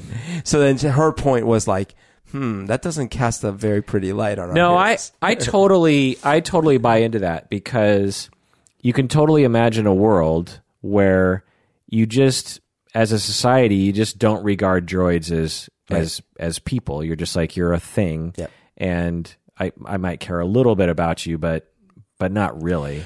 And that this storyline or these events that happen around this are short-lived, or because I was wondering if episode or the sequel to this, they would have some kind of scene where there would be some crackdown on the code of droids, where they would start taking away personality elements. You know what I mean? Some kind of talk about that or something. I don't know, but it didn't feel funny to me. But anyway, sorry. One last thing on that is that again, this is a prequel, so it's not like this was the beginnings of a theme that later came to be the revolution of the robots and all these things. Nope, robots are always treated the same. Well, there was that robot bounty hunter. Maybe that's one of the robots that rose up. IGF, whatever. Yeah. Okay, so let's talk about some of the other things. So I took notes here. I thought Alden did a great job. I was fully expecting, particularly from people talking about it, that the actor was going to be a terrible Han Solo. I thought he did a great job, and there's just no way you're going to have a Harrison Ford alike. You have to cast a real human being, and there's people who don't have time to do it, or who aren't as good of an actor, or who don't have the right hair. You just have to make a lot of compromises, and so if you want to like a movie like this, you just have to go into it and say, I'm not going to see Harrison Ford. I'm going to see another actor play the character of Han Solo. Like, for example, when I watched the cartoon, they have different voice actors for Obi-Wan and Anakin and all these other people. And you just kind of have to make peace with that. Yeah, you just like, well, what are the producers supposed to do? Track down Ewan McGregor and pay him billions? No, they have to find someone else, and it's not... He doesn't have the Alex Guinness voice. Right. He doesn't have the Ewan McGregor voice. You just have to accept that that's the way storytelling is managed, Yeah. And so when you go in, you're not going to see Harrison Ford. So get the fuck over it. And again, the writing and the directing and the acting was as good as I can imagine it ever could have been, actually, to be consistent with the Han Solo character. Now, if it bothers you that he doesn't look like Han Solo, or he doesn't seem to act enough like Han Solo to you, I challenge you to raise enough money and create a production where everyone around the world is like, man, that was so awesome. That was exactly like Harrison Ford. You nailed it. It's impossible. There's no way. So the people who criticize movies, I always just be like, so where's your fucking movie? You know what I mean? When was the last time you went out and tried to create something? Sure. and tell me how many people didn't like criticize? Yeah, like it's you just have to accept these are human beings making human creations with a limited time and budget, and you just have to let go of certain things. Yeah.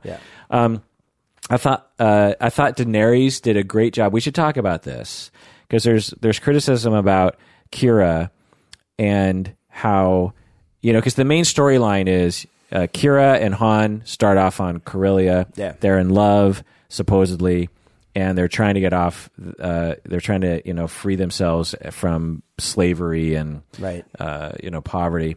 And Han gets away, but Kira gets behind. And then 3 years later, they bump into each other on this gangster's ship.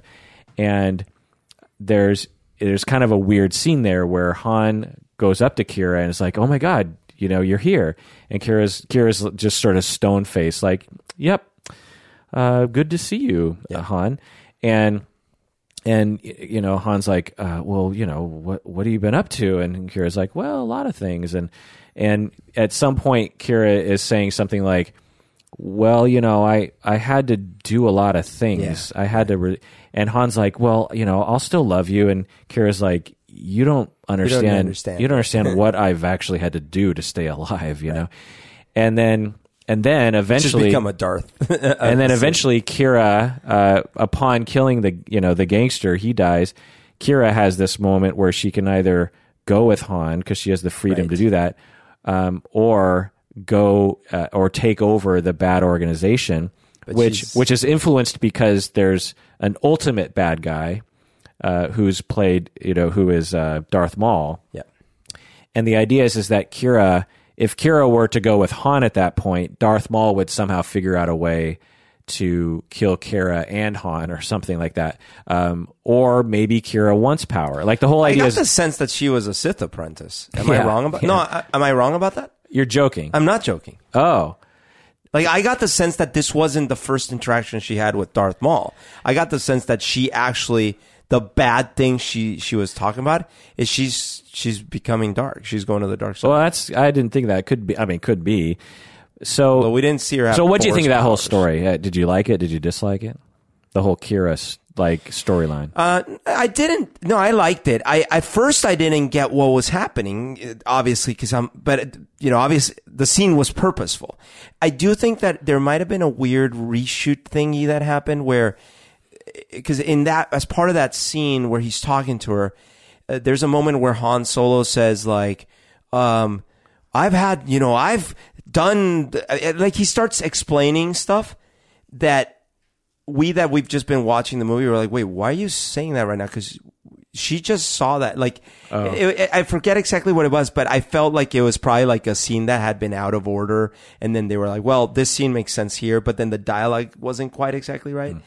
But I did think that it was an awkward scene.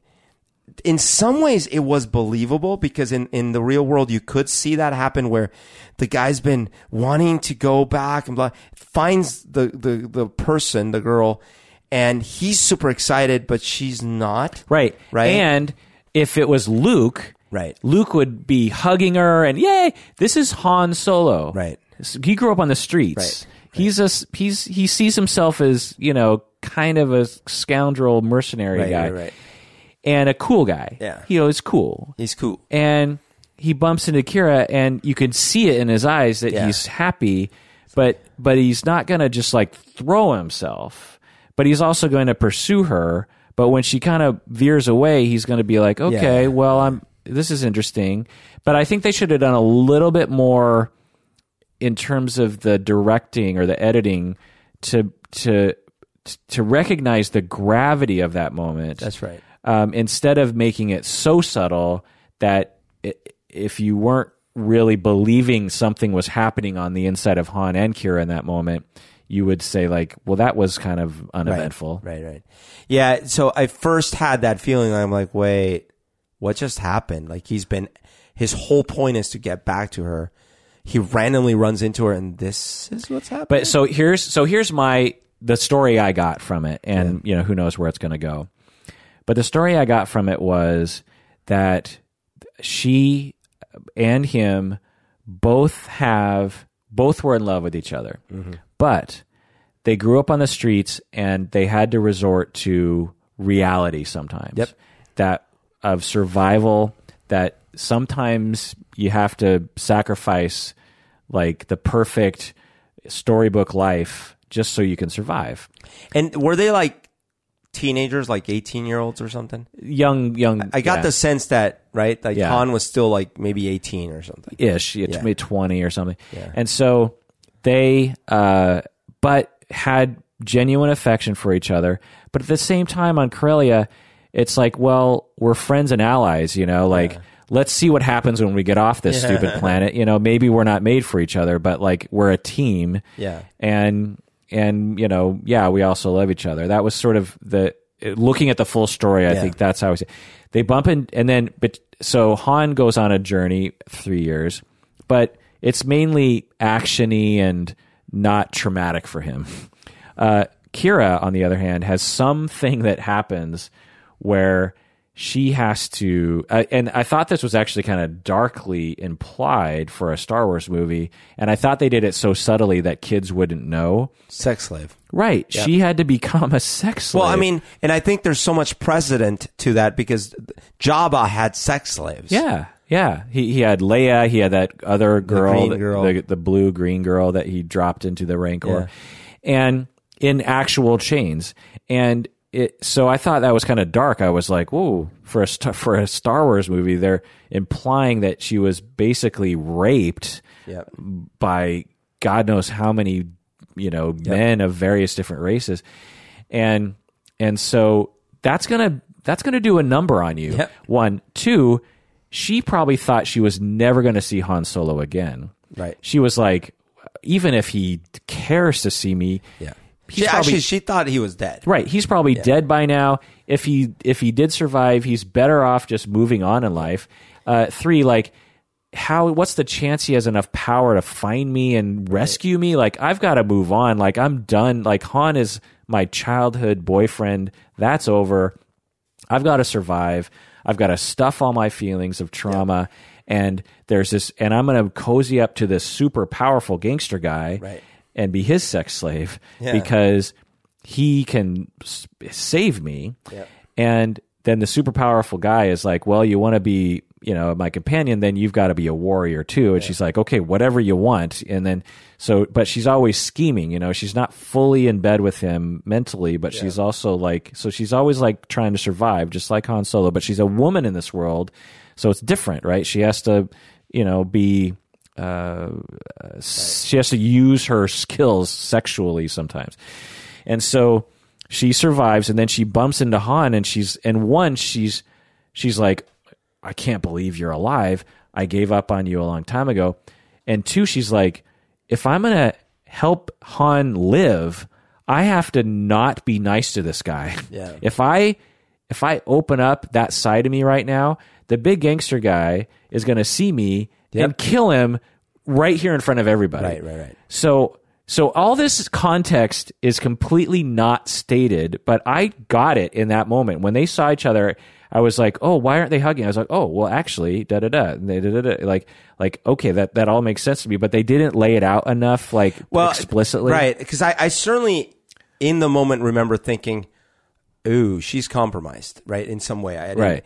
But I was more puzzled. You've actually done a good job of explaining why, because I was more puzzled about Han's reaction, because I thought, well, she's compromised, but why is he not freaking the fuck out about this? He kind of does a little bit. Right. But you're right that it is not Luke Skywalker, it's Han Solo. Right. Yeah. And he's playing the long game. He's like, well, I'll work my angle. She seems a little cold, but I'll work my angle later. And he does. He tries. So then they team up and they go on a, adventure together, a heist together.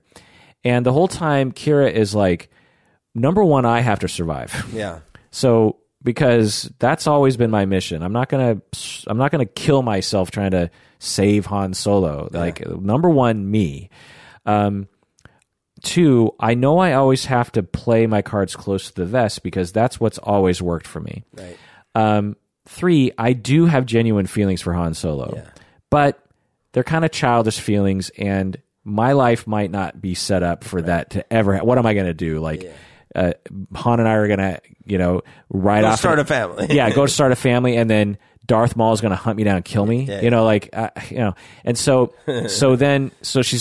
she goes along and everything's working out. And then at the last moment, the bad guy, the mid-level management guy dies between her and Darth Maul. And at that moment, she has this decision.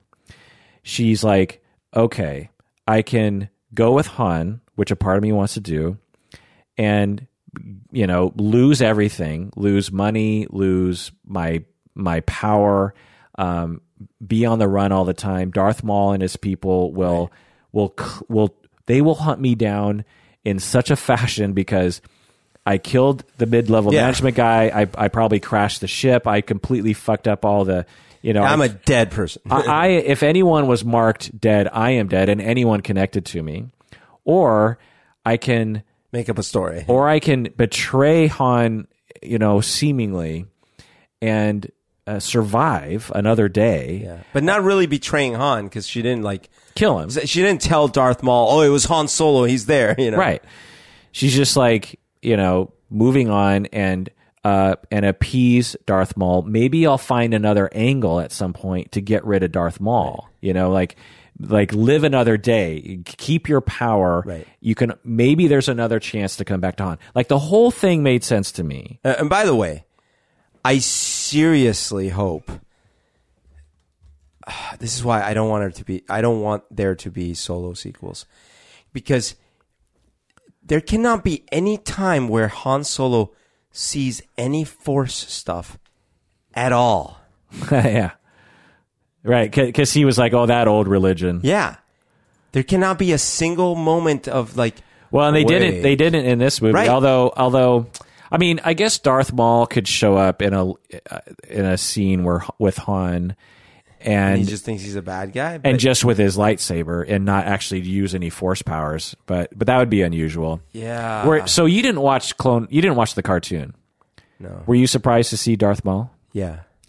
I mean, I had heard over the years through the grapevine, I had heard that he had survived and he had robotic legs. Oh, okay. I refused to acknowledge it because it was so annoying to think about. But I hear the cartoon is good, so whatever, right? So the cartoon, Darth Maul. So the cartoon is like several seasons, and each season has like several episodes. And it's called Clone Wars. Yeah, and each episode really they do several branching off of various different plots and characters, and because there's just so many episodes to explore different areas. And one of the areas that the themes was the Darth Maul story. I see. And which was so satisfying because, in episode 1, you barely get any. Right. And the writers for the cartoon were smart to say there's so much missed potential there. Yeah. And so they totally, and so Darth Maul, when he falls down in the pit, he, there's some kind of, he uses he survives because, Force power gives you a little bit more of an edge to live. Right. And so he's at the bottom of the pit without his legs, and he's going insane. Uh-huh. And his insanity matched up with the Force creates this weird mechanical spider body. Oh. So he's he's just going insane. He's like, I've been abandoned and I was killed and I don't have legs. And he's like, I'm not giving it justice, but then his twisted Force creates this spider body out of scrap metal, because that pit was like a scrap metal pit of some kind. And then for years he goes insane, and he's and he would kill things and eat things and stuff. Yeah. He was just this monster. And then but there's this whole storyline of how he eventually kind of crawls out and then he starts to gain power, and he works with I think comes back to Dooku at some point, and there's all these double crosses and facing off of other Jedi, and he has a brother at some point from the same planet. And anyway, it's just a long. So when I saw him, I was like, "Oh, pretty cool," because of the cartoon. I guess, I see. Anyway, yeah, for me it was quite a shocker. Yeah, because when they said he reported to someone else, I actually thought it was Jabba. Yeah. But I don't think that would have actually made so much sense. No, because Jabba's like some local gangster in a totally different place. Totally. Donald Glover did a great job. Yeah. Oh my gosh. But honestly, the way people talk about Donald Glover, like me, is not you per se, but they talk about him like he's a god. I love Donald Glover. I love him too. He's super funny. He's an amazing musician, an amazing writer. Actor, producer, everything. And yeah, he can sing almost as good as Prince can sing. Wow. He has songs that are in that high register and are funky, Right. And then he has obviously rap music, which I would say his rap is okay. The song "This Is America" isn't an amazing song in my opinion, but the video is just I mean, that video will go down as a moment. Top 5 videos that have ever been made. Yeah. You got Thriller. Yeah. Well, what else? What other videos could you even put up there? I guess other Michael Jackson videos. I guess Nirvana, Smells Like Teen Spirit, maybe, but that's not really. There's a Madonna video in there, right? Yeah. What's it called? Life is a mystery. Little Prayer, right? What's it called? What's a name? It's like a little prayer. I'm down on my knees. Like a prayer. Like a prayer. That's what it is. Like a prayer. A little prayer. Little prayer. yeah, he is a quintuple threat, that guy. Right. And I've seen interviews with him. People are asking him, like, what does the video mean? He's just like, well, I made it, and it's up to you to decide. It's open to interpretation. Yeah, and I just think he's like so smart, that guy. And so, and as Lando, I thought so no one's criticizing Donald Glover for totally not getting what's the guy who's the actor who played Billy D. Williams. Yeah, Billy D. Williams. Donald Glover doesn't look or act anything like Billy D. I mean, there were a couple of moments where he kind of aped him a little bit with his like, hey, smooth voice, you know. Yeah. Obviously the costumes, but like the whole time I was watching the movie, I was like, that's Donald Glover. Right. It's not Billy D. Young. It's not a young Billy D. You know, that's. But he does become Lando. Yeah, he's Lando. The character's fine, but I just find it's funny. Like everyone's like, Donald Glover killed it. He saved the movie, and I'm like, what? Okay, that's not right. And then Alden is like, he's terrible. He doesn't, and I'm just like, and that's definitely not right because I agree with you. But that said, there is the problem we're dealing with is this. Look, Batman was created as a comic book thing. So when you have different characters, actors that step up to play Batman, no one really minds that much, right? Like some aren't good, some are better, but no one's like, you can never replace the original TV Batman, Adam West, right? Like that's not a thing. Han Solo is Harrison Ford. Right. Harrison Ford is Han Solo. Yeah. It's just one of those things. It's like Darth Vader's voice is James Earl Jones. Right. And it's such a character. Like if someone did a young Luke, you probably wouldn't mind as much, because he would, because he was a young Luke. But Luke was a young Luke. But Luke has less affectations, like Han had so many. Yeah. Yeah, no, I mean, ultimately you are right. Everyone's precious to me, but in the end, like Han and Indy are like Harrison Ford at his best. Yeah. I mean, so there was actually, while we're talking about this again, is there was a moment where, Harrison Ford in all of his movies of that era, whenever he was sort of thwarted physically, he had this face that he would make. Of course this is an audio podcast, but right. I'm gonna try to recreate. It's sort of like he'd be like, right. He's sort of like it's a really cartoonish, like mealy mouth kind of like, like he'd get punched in the face and you go, right, and like, which by the way is that.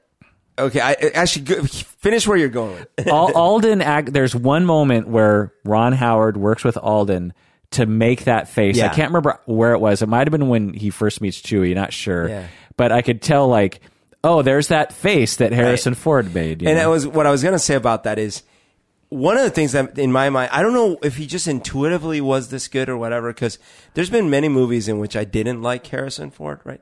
But like one thing that I thought was so well done about both of those characters is how not perfect that they were. And he wasn't afraid to make them imperfect. Harrison Ford. And he was allowed to make them imperfect, right? So what do you mean, like acting imperfect or? No, meaning like when you're saying like a typical action hero doesn't make a face like that. Right. Right? A typical action hero doesn't when he's being revived from carbonite, and he's like completely debilitated, and like a lot of actors be like, I'm not going to be in that scene because I'm supposed to be like this big badass, and that's not going to be. Yeah. But he was not afraid to like go all in and be sort of sloppy about not acting, but not sloppy acting, just a sloppy character. Yeah, a pathetic, suffering, unheroic nerve herder. Yeah. I loved that they gave Chewie more depth. Yes. When he is in the mines and he sees some of his people, right. They talk about how the fact he's 190 years old and wow, you look good, and how important he is to the he was he had way more character time and development in this movie than any other movie. He wasn't just a sidekick. He was like a serious character. Yeah, and I loved when Han, because in the other movies, Han always understands Chewie in a way that other people don't. Right. And so they explain that in this movie where he's. I just thought it was so. Okay, that was another thing I want to point out about this movie is like. There were many moments I was laughing out loud. Yeah. In fact, I would probably say there were funny moments. This was the funniest Star Wars movie that's ever been made. Really? Like laugh out loud, funny. Like when he's in that pit and he's like getting thrown around like a rag doll by Chewie, and he's like, like, and he totally pulls it off because it sounds like a human. Speaking Wookiee, it didn't sound like just me doing it. It's like it sounded like actual language, if that makes any sense. Right. I liked how they wrote. So when I walked out of the movie, and kind of while I was watching it, the main thing I thought was I loved how they wrote this story, and I kind of already said this in a way because like if you make a movie about Luke, it has to be a movie about mental anguish. It has to be a movie about the Force. It has to be a movie about power. And if you make a movie about Leia, it has to be a movie about politics and about saving the world. You make a movie about Han Solo, it's got to be a movie about scoundrels. Yep. It's got to be a movie about heists and stealing shit and and smuggling. Yep. And boy, did they make a movie about heists and smuggling and scoundrels. Yep. I mean, every character was a scoundrel and smuggling and the underground. Like there were so many different there was never a moment where an X-wing comes in and blah blah blah, it was all very smuggly and scoundrelly, and I like that. Did we know that he had been part of the Empire? No. I mean, maybe in some of the non-canon books or something, they talked about it, but no. It didn't bother me, because it wasn't like he was, brainwashed or something. He was just like, well, that's the way to get out of trouble. Right. But and it just gives this total other weird interesting layer to the Han character in the later movies where you're like... But that's why he knows so much about things. Right. Yeah. And how he would be like just super jaded about like how he just had to survive. It's so cynical to join the army just to survive and look for a way out at any moment, Right. I also loved, and I hope you do too, when Han shot Beckett first. Yeah, totally. That was great. And again, it's another moment in the movie that they didn't belabor. Right. It just happens. Right. And you form your own conclusions. And if you're not a huge Star Wars fan... It's just a moment. It's just a moment. But to you and me, we're like... Yes. Yes. He shot first. And it's like, that's his moment where, he shows that, well, when in doubt, shoot first, ask questions later. So he shot Greedo first. We all know that. Yes. I mean, and Greedo never even got his gun out of he never even shot his gun, right? Nope. Yeah. I loved how I was like waiting for like, okay, when are they going to reveal the Falcon? Because obviously, okay, Lando, you got, and then I was like, we already saw a big reveal in Episode 7, right? The most epic, awesome reveal. I mean, us in the movie theater, the Cinerama, we're just going bonkers, because they're like, okay, a ship, and then boom, like, okay, well, how about this shit? That's trash. The camera just pans, and you're just like, and you can tell like it's a real ship, it's a real model, real actual physical thing. And I thought, are they going to do that? Like it was just a year and a half or 2.5 years ago. And I love that. They just sort of like, oh, here's the Falcon. I mean, it was a sort of a reveal, but it wasn't like, Papa! Right. It was just, there was a lot of moments like that where... I will say I did not like the additional escape thingy. Though the escape pod? Yeah. How come? Because it didn't make a lot of sense to shoot it into the monster. Plus, I'm getting tired of monsters that could breathe in space. Again, it's another... This is what I felt was the wrong direction with this movie. That if I could wave a magic wand, I would have just gone back in time and told them, hey, just FYI, I just had a meeting with 99% of all fans out there, and we talked about it. Just to let you off the hook, we're not looking for explanations on like 99% of the stuff. Meaning, I don't need to know where he got his leather vest. I don't need to know where he got his blaster. And I don't need to know why the Millennium Falcon's got a hole in the middle. Yeah. I don't need to know. Yeah. Show us all the other great stuff you're going to show us. Yeah, and that's totally. one of those things. Like, totally. Why did you need to... Was that a thing? Was that a... No. I was like... never talked about, like, where's your missing escape hatch pod? Right. Like, to me, I was like... To me, when I first saw the Millennium Falcon and I was like, oh, it has an interesting design in the front, I just thought, it's an interesting design. Yeah, I just thought this just a modification they'll make later where they're like, it's too bulky, let's take that off. But instead, it was a little fan servicey, you know? Yeah. And it was, in some ways, anyways, I don't want to go on too long on this, but it was just one more example of questions that we weren't asking. Yeah. Han, I loved when Lando kept calling him Han. Yeah, Han. That was good. See, that's great. Right. That is great. Right, because actually I didn't remember until watching this movie that he did that. Yeah, that in episode 5 he's like Han, you know, and they never correct him, right? Because he gave up a long time ago. Right. But it was like kind of subtle, but it was also in line with the plot in that. Han is always kind of looking for respect from Lando, and Lando is. And so that is a great positive example. Yeah. Because that wasn't like a, retcon thing. It was just, it's just this glitch. Like he happens to call him Han and he's annoyed. Yeah. Han. It's like, it's Han. Yeah. Like, yeah, Han, whatever. Did this movie feel like a Ron Howard movie, Berto? Well, let me list some. Yeah. Let me list some main Ron Howard movies. Okay. Apollo 13, Backdraft, Beautiful Mind, Cinderella Man, Cocoon, Da Vinci Code, Far and Away, Frost Nixon, How the Grinch Stole Christmas, which I watched last Christmas, In the Heart of the Sea, Parenthood, Rush, the movie about car racing, Splash, and Willow. Does this movie feel like a Ron Howard movie? I guess no. Yeah.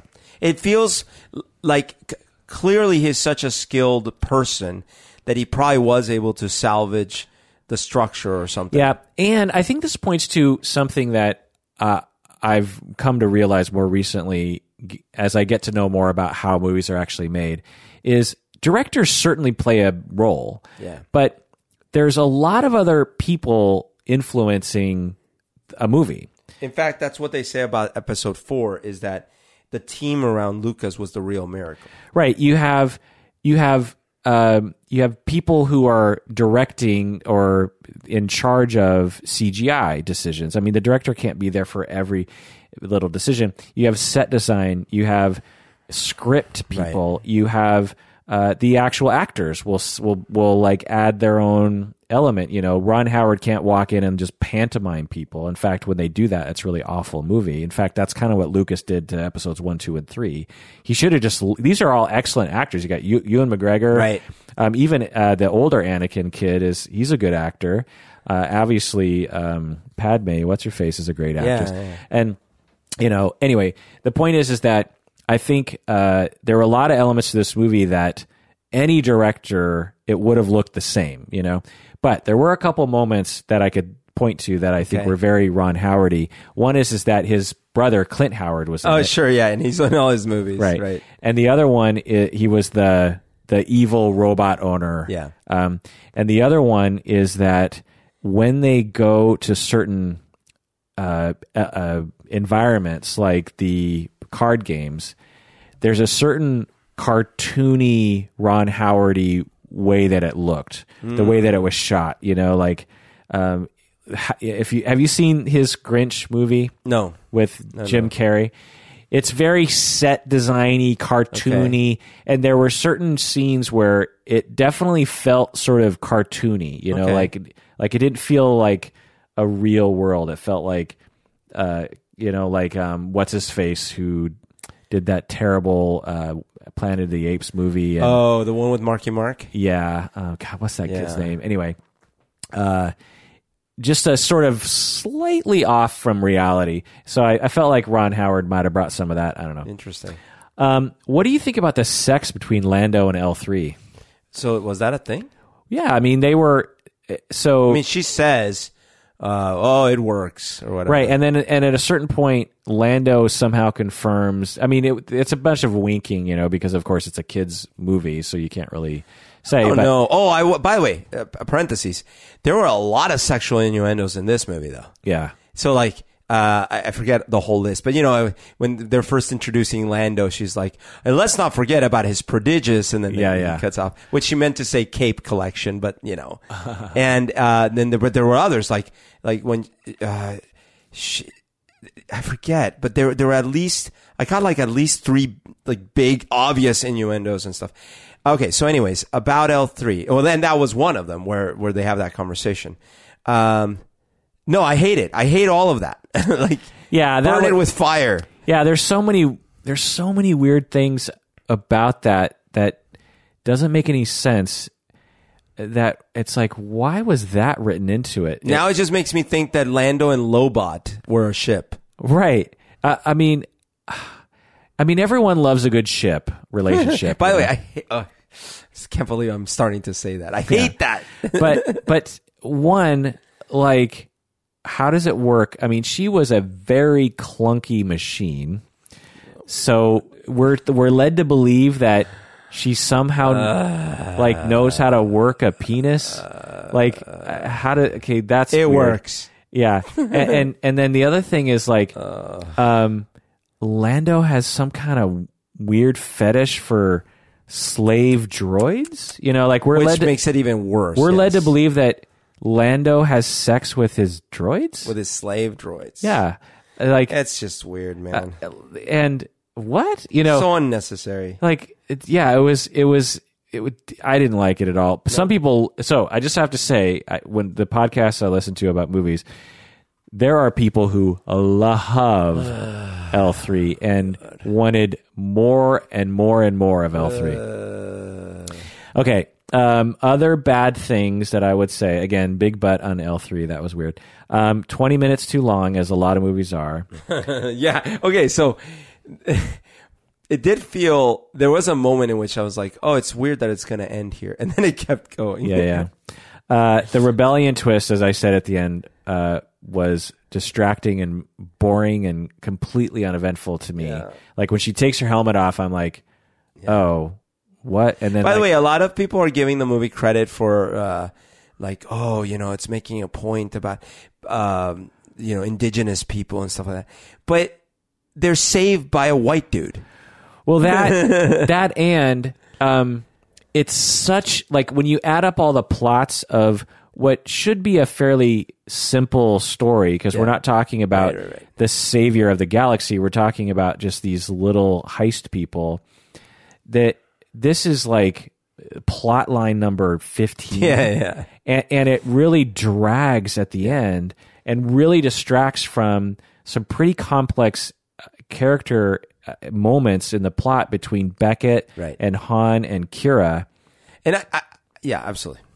I thought that what I was hoping was that we had seen the last of them. Right. Because it was a cool scene with the heist, and then they almost get away with the thing and stuff. I was pretty sure that wasn't, because I had seen the scene in the preview where the main girl is standing there, and in the preview you don't know it's a girl or anything, but that character standing there in the sand or whatever it is, and you're like in the beach, and you're like, okay. So I knew it was coming back, but I was just like, okay, well, fine. So we'll see the final confrontation with this. But yeah, then it added this whole other... Yeah. You should come join the rebellion. Yeah. It was hilarious when Han tries to bluff. He's like, we got a whole bunch of soldiers down there, and then Lando just takes off.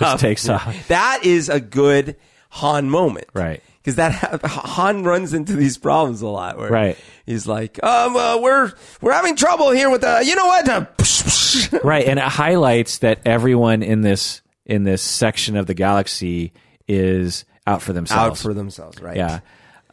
There's very little loyalty among thieves. I also, going back to things I didn't like the Kessel Run. Oh my God, I forgot about that. Yeah, like there were elements of the Kessel Run I liked, but when you got a monster that flies in space. That's never a good thing. And, well, but they've had the worm in space. But I just get rid of that. Just get rid. Like in the cartoon, they also have these flying whale type characters, okay. And it's like it's hard. I suspend a lot of disbelief. Sure. But it's hard for me to suspend belief to the point where you have animals that can float in space. Near what was that? A black hole? A maw? It was a black hole, right? Yeah. Wasn't it? It's like there's so many other ways you could have written into there being a problem, that they would have to overcome. Yeah, I agree. Other than a monster. Also, my problem with the Kessel Run, especially at the climax of it, was I didn't really understand the mechanics. Oh, absolutely. They didn't go over what was ultimately what he did, right? Because they figure out, well, if he goes to his more risky path, right? But I always assumed that the Kessel Run, and it was a missed opportunity, because I always assumed that it was something that sort of got notoriety, right? Because he said, like, this is the ship that did the Kessel Run. And now, granted, Luke had never heard of it, but I figured, well, Luke doesn't know anything.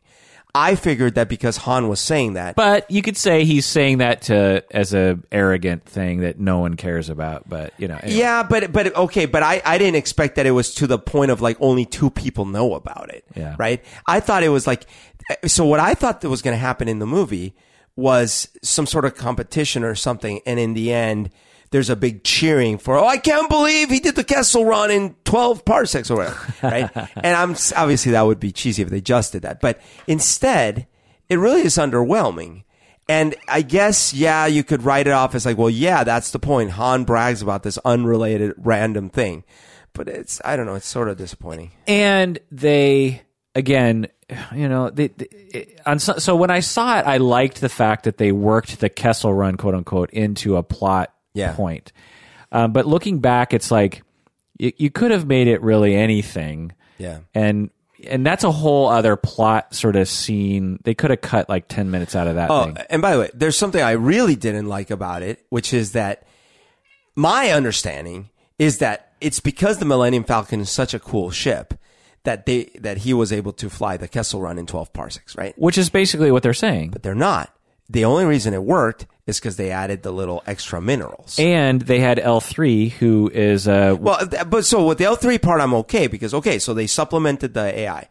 But it's not like they have these minerals every other time. Right. Right? So the fact that basically it was like a nitrous boost for your... But in a sense, it would have to be something kind of odd, because there's presumably millions upon millions of ships in this galaxy. Yeah. The fact that you could claim that one of those ships managed to just like make some very rare, That's what makes the Millennium so special. But why? Because it's not a special ship, really. It is the fastest in the galaxy. Well, that's what he says, And it seems to outrun everyone else. It does hyperdrive like anyone else does, and you couldn't possibly claim that some junker is "quote unquote" faster. You know what I mean? You know what though? But I mean, my childhood fantasy was that in fact the Millennium is the coolest ship. But what instead they're saying, which I think is a better story, is that the heart and the drive and the teamwork of the crew is really what made... And drugs. They're telling us that drug enhancements is the key. All those things, So bring back Lance Armstrong. There's nothing like a little... Lance Armstrong.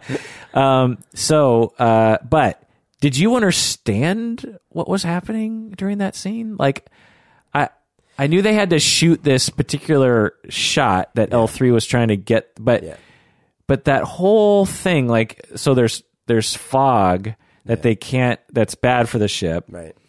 And I don't know. I was like, it was confusing. There was a lot of elements to that, and they could have cleaned that up a little bit, just made it a little bit more simple. Right. Like all you had to do was like have, here they come the TIE fighters. We got to get the fuel in. Oh no, turn it around. Like you just make it more like, again, episode 4, there's no scene like that. You're in a trash compactor and you're going to get trashed compacted, but somehow R2, or C-3PO had to get away because, the guards are coming. And then when the guards leave, he turns back on his communicator and he's like, oh my God, they're the thing, like it's very, there's nothing to figure out. There's no like massive. As an audience member, you're fully following what's happening, right? Unless you're 5 or 3, but otherwise you're fine. Yeah, and so the whole Kessel Run plot, when I was watching it, I was like, wait, what is happening? Some say, a lot of people are saying it's too dark and foggy, like shot wise, like it's. I don't think so. A lot of people are saying that. Really? Yeah, I didn't notice that. I'd have to watch it again to see, but a lot of people are like, it's too dark. I couldn't tell what was happening. And I'm like, I really? did not have that problem. Yeah. Maybe it's the theater. I watched it in a good theater, but. Well, apparently it's a new criticism to a lot of movies where they will go to, like, I think of the DC movies are criticized for this, where it's just that's true. They do. It's like too actual darkness. Like you gotta raise the brightness on your computer, Another criticism that I don't agree with, that some critics were saying was, and they all agreed on this one podcast, they were saying, we didn't really need this movie. They're like, no one was asking. You kind of said this earlier. I say that too. As like a criticism about the fact that the movie was made, Well, I mean, that part I do tend to agree. Like, okay, let me put it this way. It is true that I don't think any fans were like, the one movie, if they just made a solo prequel, and at the same time. But I think some fans were kind of wishing, Maybe, but here's what is true. They didn't fundamentally like change, and this is maybe not a bad thing, but they didn't fundamentally change our understanding of his character. Right. They fleshed it out. Yeah, but then, so like if this movie didn't exist, it wouldn't really change anything. Right, but to me, I don't understand that criticism because we didn't need Rogue One, and that was a great movie. And I think people criticized it a bit because of that too. The other thing is like, we don't need any fucking movies. There's not a single. Aside from documentaries that are helpful to our society, there's not a single movie that needs to be made. I do hear you on that. I think, I don't know if it's everyone, but one of the people I was listening to a video that they were complaining about this. I think there's a sub-segment of fans that are waiting for them to tell new stories, right? They want news stories, totally news stories. Like they're like, if you're going to spend the money in the budget, spend it on X, Y, and Z. Expand the universe kind of thing. Yeah, I don't know. I mean, okay. Like there's some fans that want, and I don't know how I feel about this, but there's some fans that want the Knights of the Old Republic movies, Yeah, I feel like I've heard a lot of, and, as a Knights of the Old Republic game person, I like the world, but to me, like, it would be so far afield from the touchstone characters that you're basically just like telling it. In fact, that's the one criticism I had. I mean, I understand why they did it because it totally freed them to tell the story. But if I stood back, if it were a movie, it probably wouldn't have worked because it was so foreign and fake that 1,000 years prior, it was the same thing. Yeah. Same characters. I mean, not literally the same characters, but like same type of characters, same type of robots, same type of technology. Everything was the same. Right. And you could say, well, yeah, in space, time moves funny, but it was weird, right?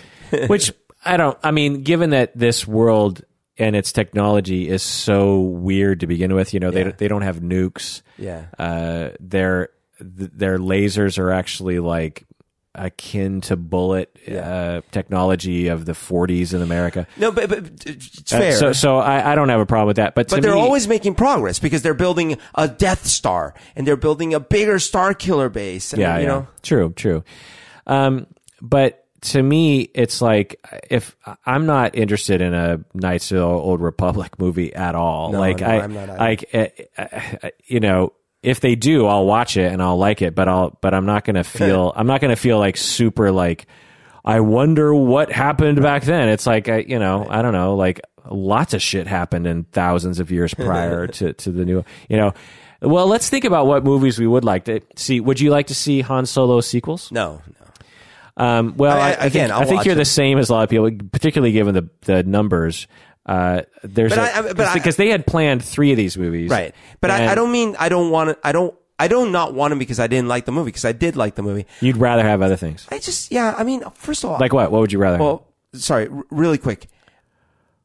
I didn't ask for a yearly Star Wars movie. Oh, I did. Right? I didn't. But if you're going to give me a yearly Star Wars movie, then I guess I do want to maybe start learning new things. And so if we're going to learn new things, I feel it's too constraining. Like a Boba Fett movie? Like, I don't want a Boba Fett movie. That character's got no lines. Character's not... Yeah, so I've been thinking about what I would love a Boba Fett movie to be like. And maybe after the Han Solo tanked in the box office, they're seriously rethinking not making a Boba Fett movie. But what I would love about a Boba Fett movie was he never talks, he never takes his helmet off. Okay. Or barely talks. And barely talks, right. He starts the movie, there's no love action. There's no love story. Okay. Have you seen Dredd, the more recent Dredd movie? No, but I've heard it's great. It is so good, Berto. You have to watch it. It is like a instant classic. Okay. I think I like where you're going Dredd, with this. He never takes his It's a Mad Max kind of experience. Right. Adrenaline rush. Right. And he's in the ship. There's no fan service. Yeah. Badass. He's a bounty hunter. He interacts. I love it. Right? Okay, now you got me. Right. Okay. And you could imagine with the intelligence of these writing and directing, you could imagine that they would consider it, But my fear is that it's going to become a little character. Right. Like, I know I didn't talk in the other movies, but I'm really quippy now. But I feel like Kathleen Kennedy is smart enough and the team around her is smart enough to actually read the internet. Ruined everything she's taught. I feel like one thing that the movie producers have done in the last 5 years is they fucking pay attention to the internet now. Like the Avengers movies, I feel are the reason why they don't have major problems is because they really pay attention to what's being said about them, and the writers rework stuff. It's like, oh, well, we were going to do this, but everyone hated this in the last movie on the internet, so we're going to, it's just, I see. It's this automatic market research, Yeah. And I feel like, anyway, so I would love a movie like that if they pull it off. Well, like the other one is that I wouldn't have asked for an Obi-Wan movie, but now I'm feeling like, okay, maybe you need to repair my relationship with Ian McGregor's Obi-Wan, if you made a good one.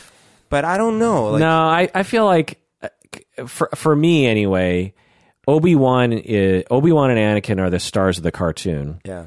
And I have seen those characters fleshed out ad nauseum. Okay, so then we don't need that. Yeah. So, I mean, I guess what I'm saying is look, just finish telling the new trilogy. Yeah, that would good. be, yeah, that would be great.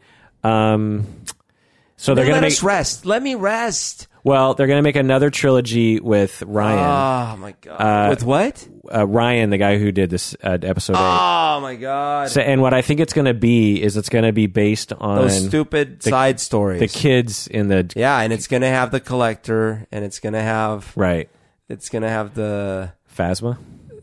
Probably, but it's going to have what's that guy that they never got to talk to? That's a famous actor, right? Anakin, or not Anakin, but Aniston's husband. I can't remember. Yeah, from Justin, American Psycho. Justin, Justin something. Who, by the way, that lawyer in that outburst on tape recently, or that lawyer that was yelling like, "You were speaking Spanish" and blah blah blah in the restaurant. Okay, he looks a lot like Justin. So Thoreau or something. Justin Theroux. No. So what would I like to see? Yeah, I'm looking forward to episode 9, obviously.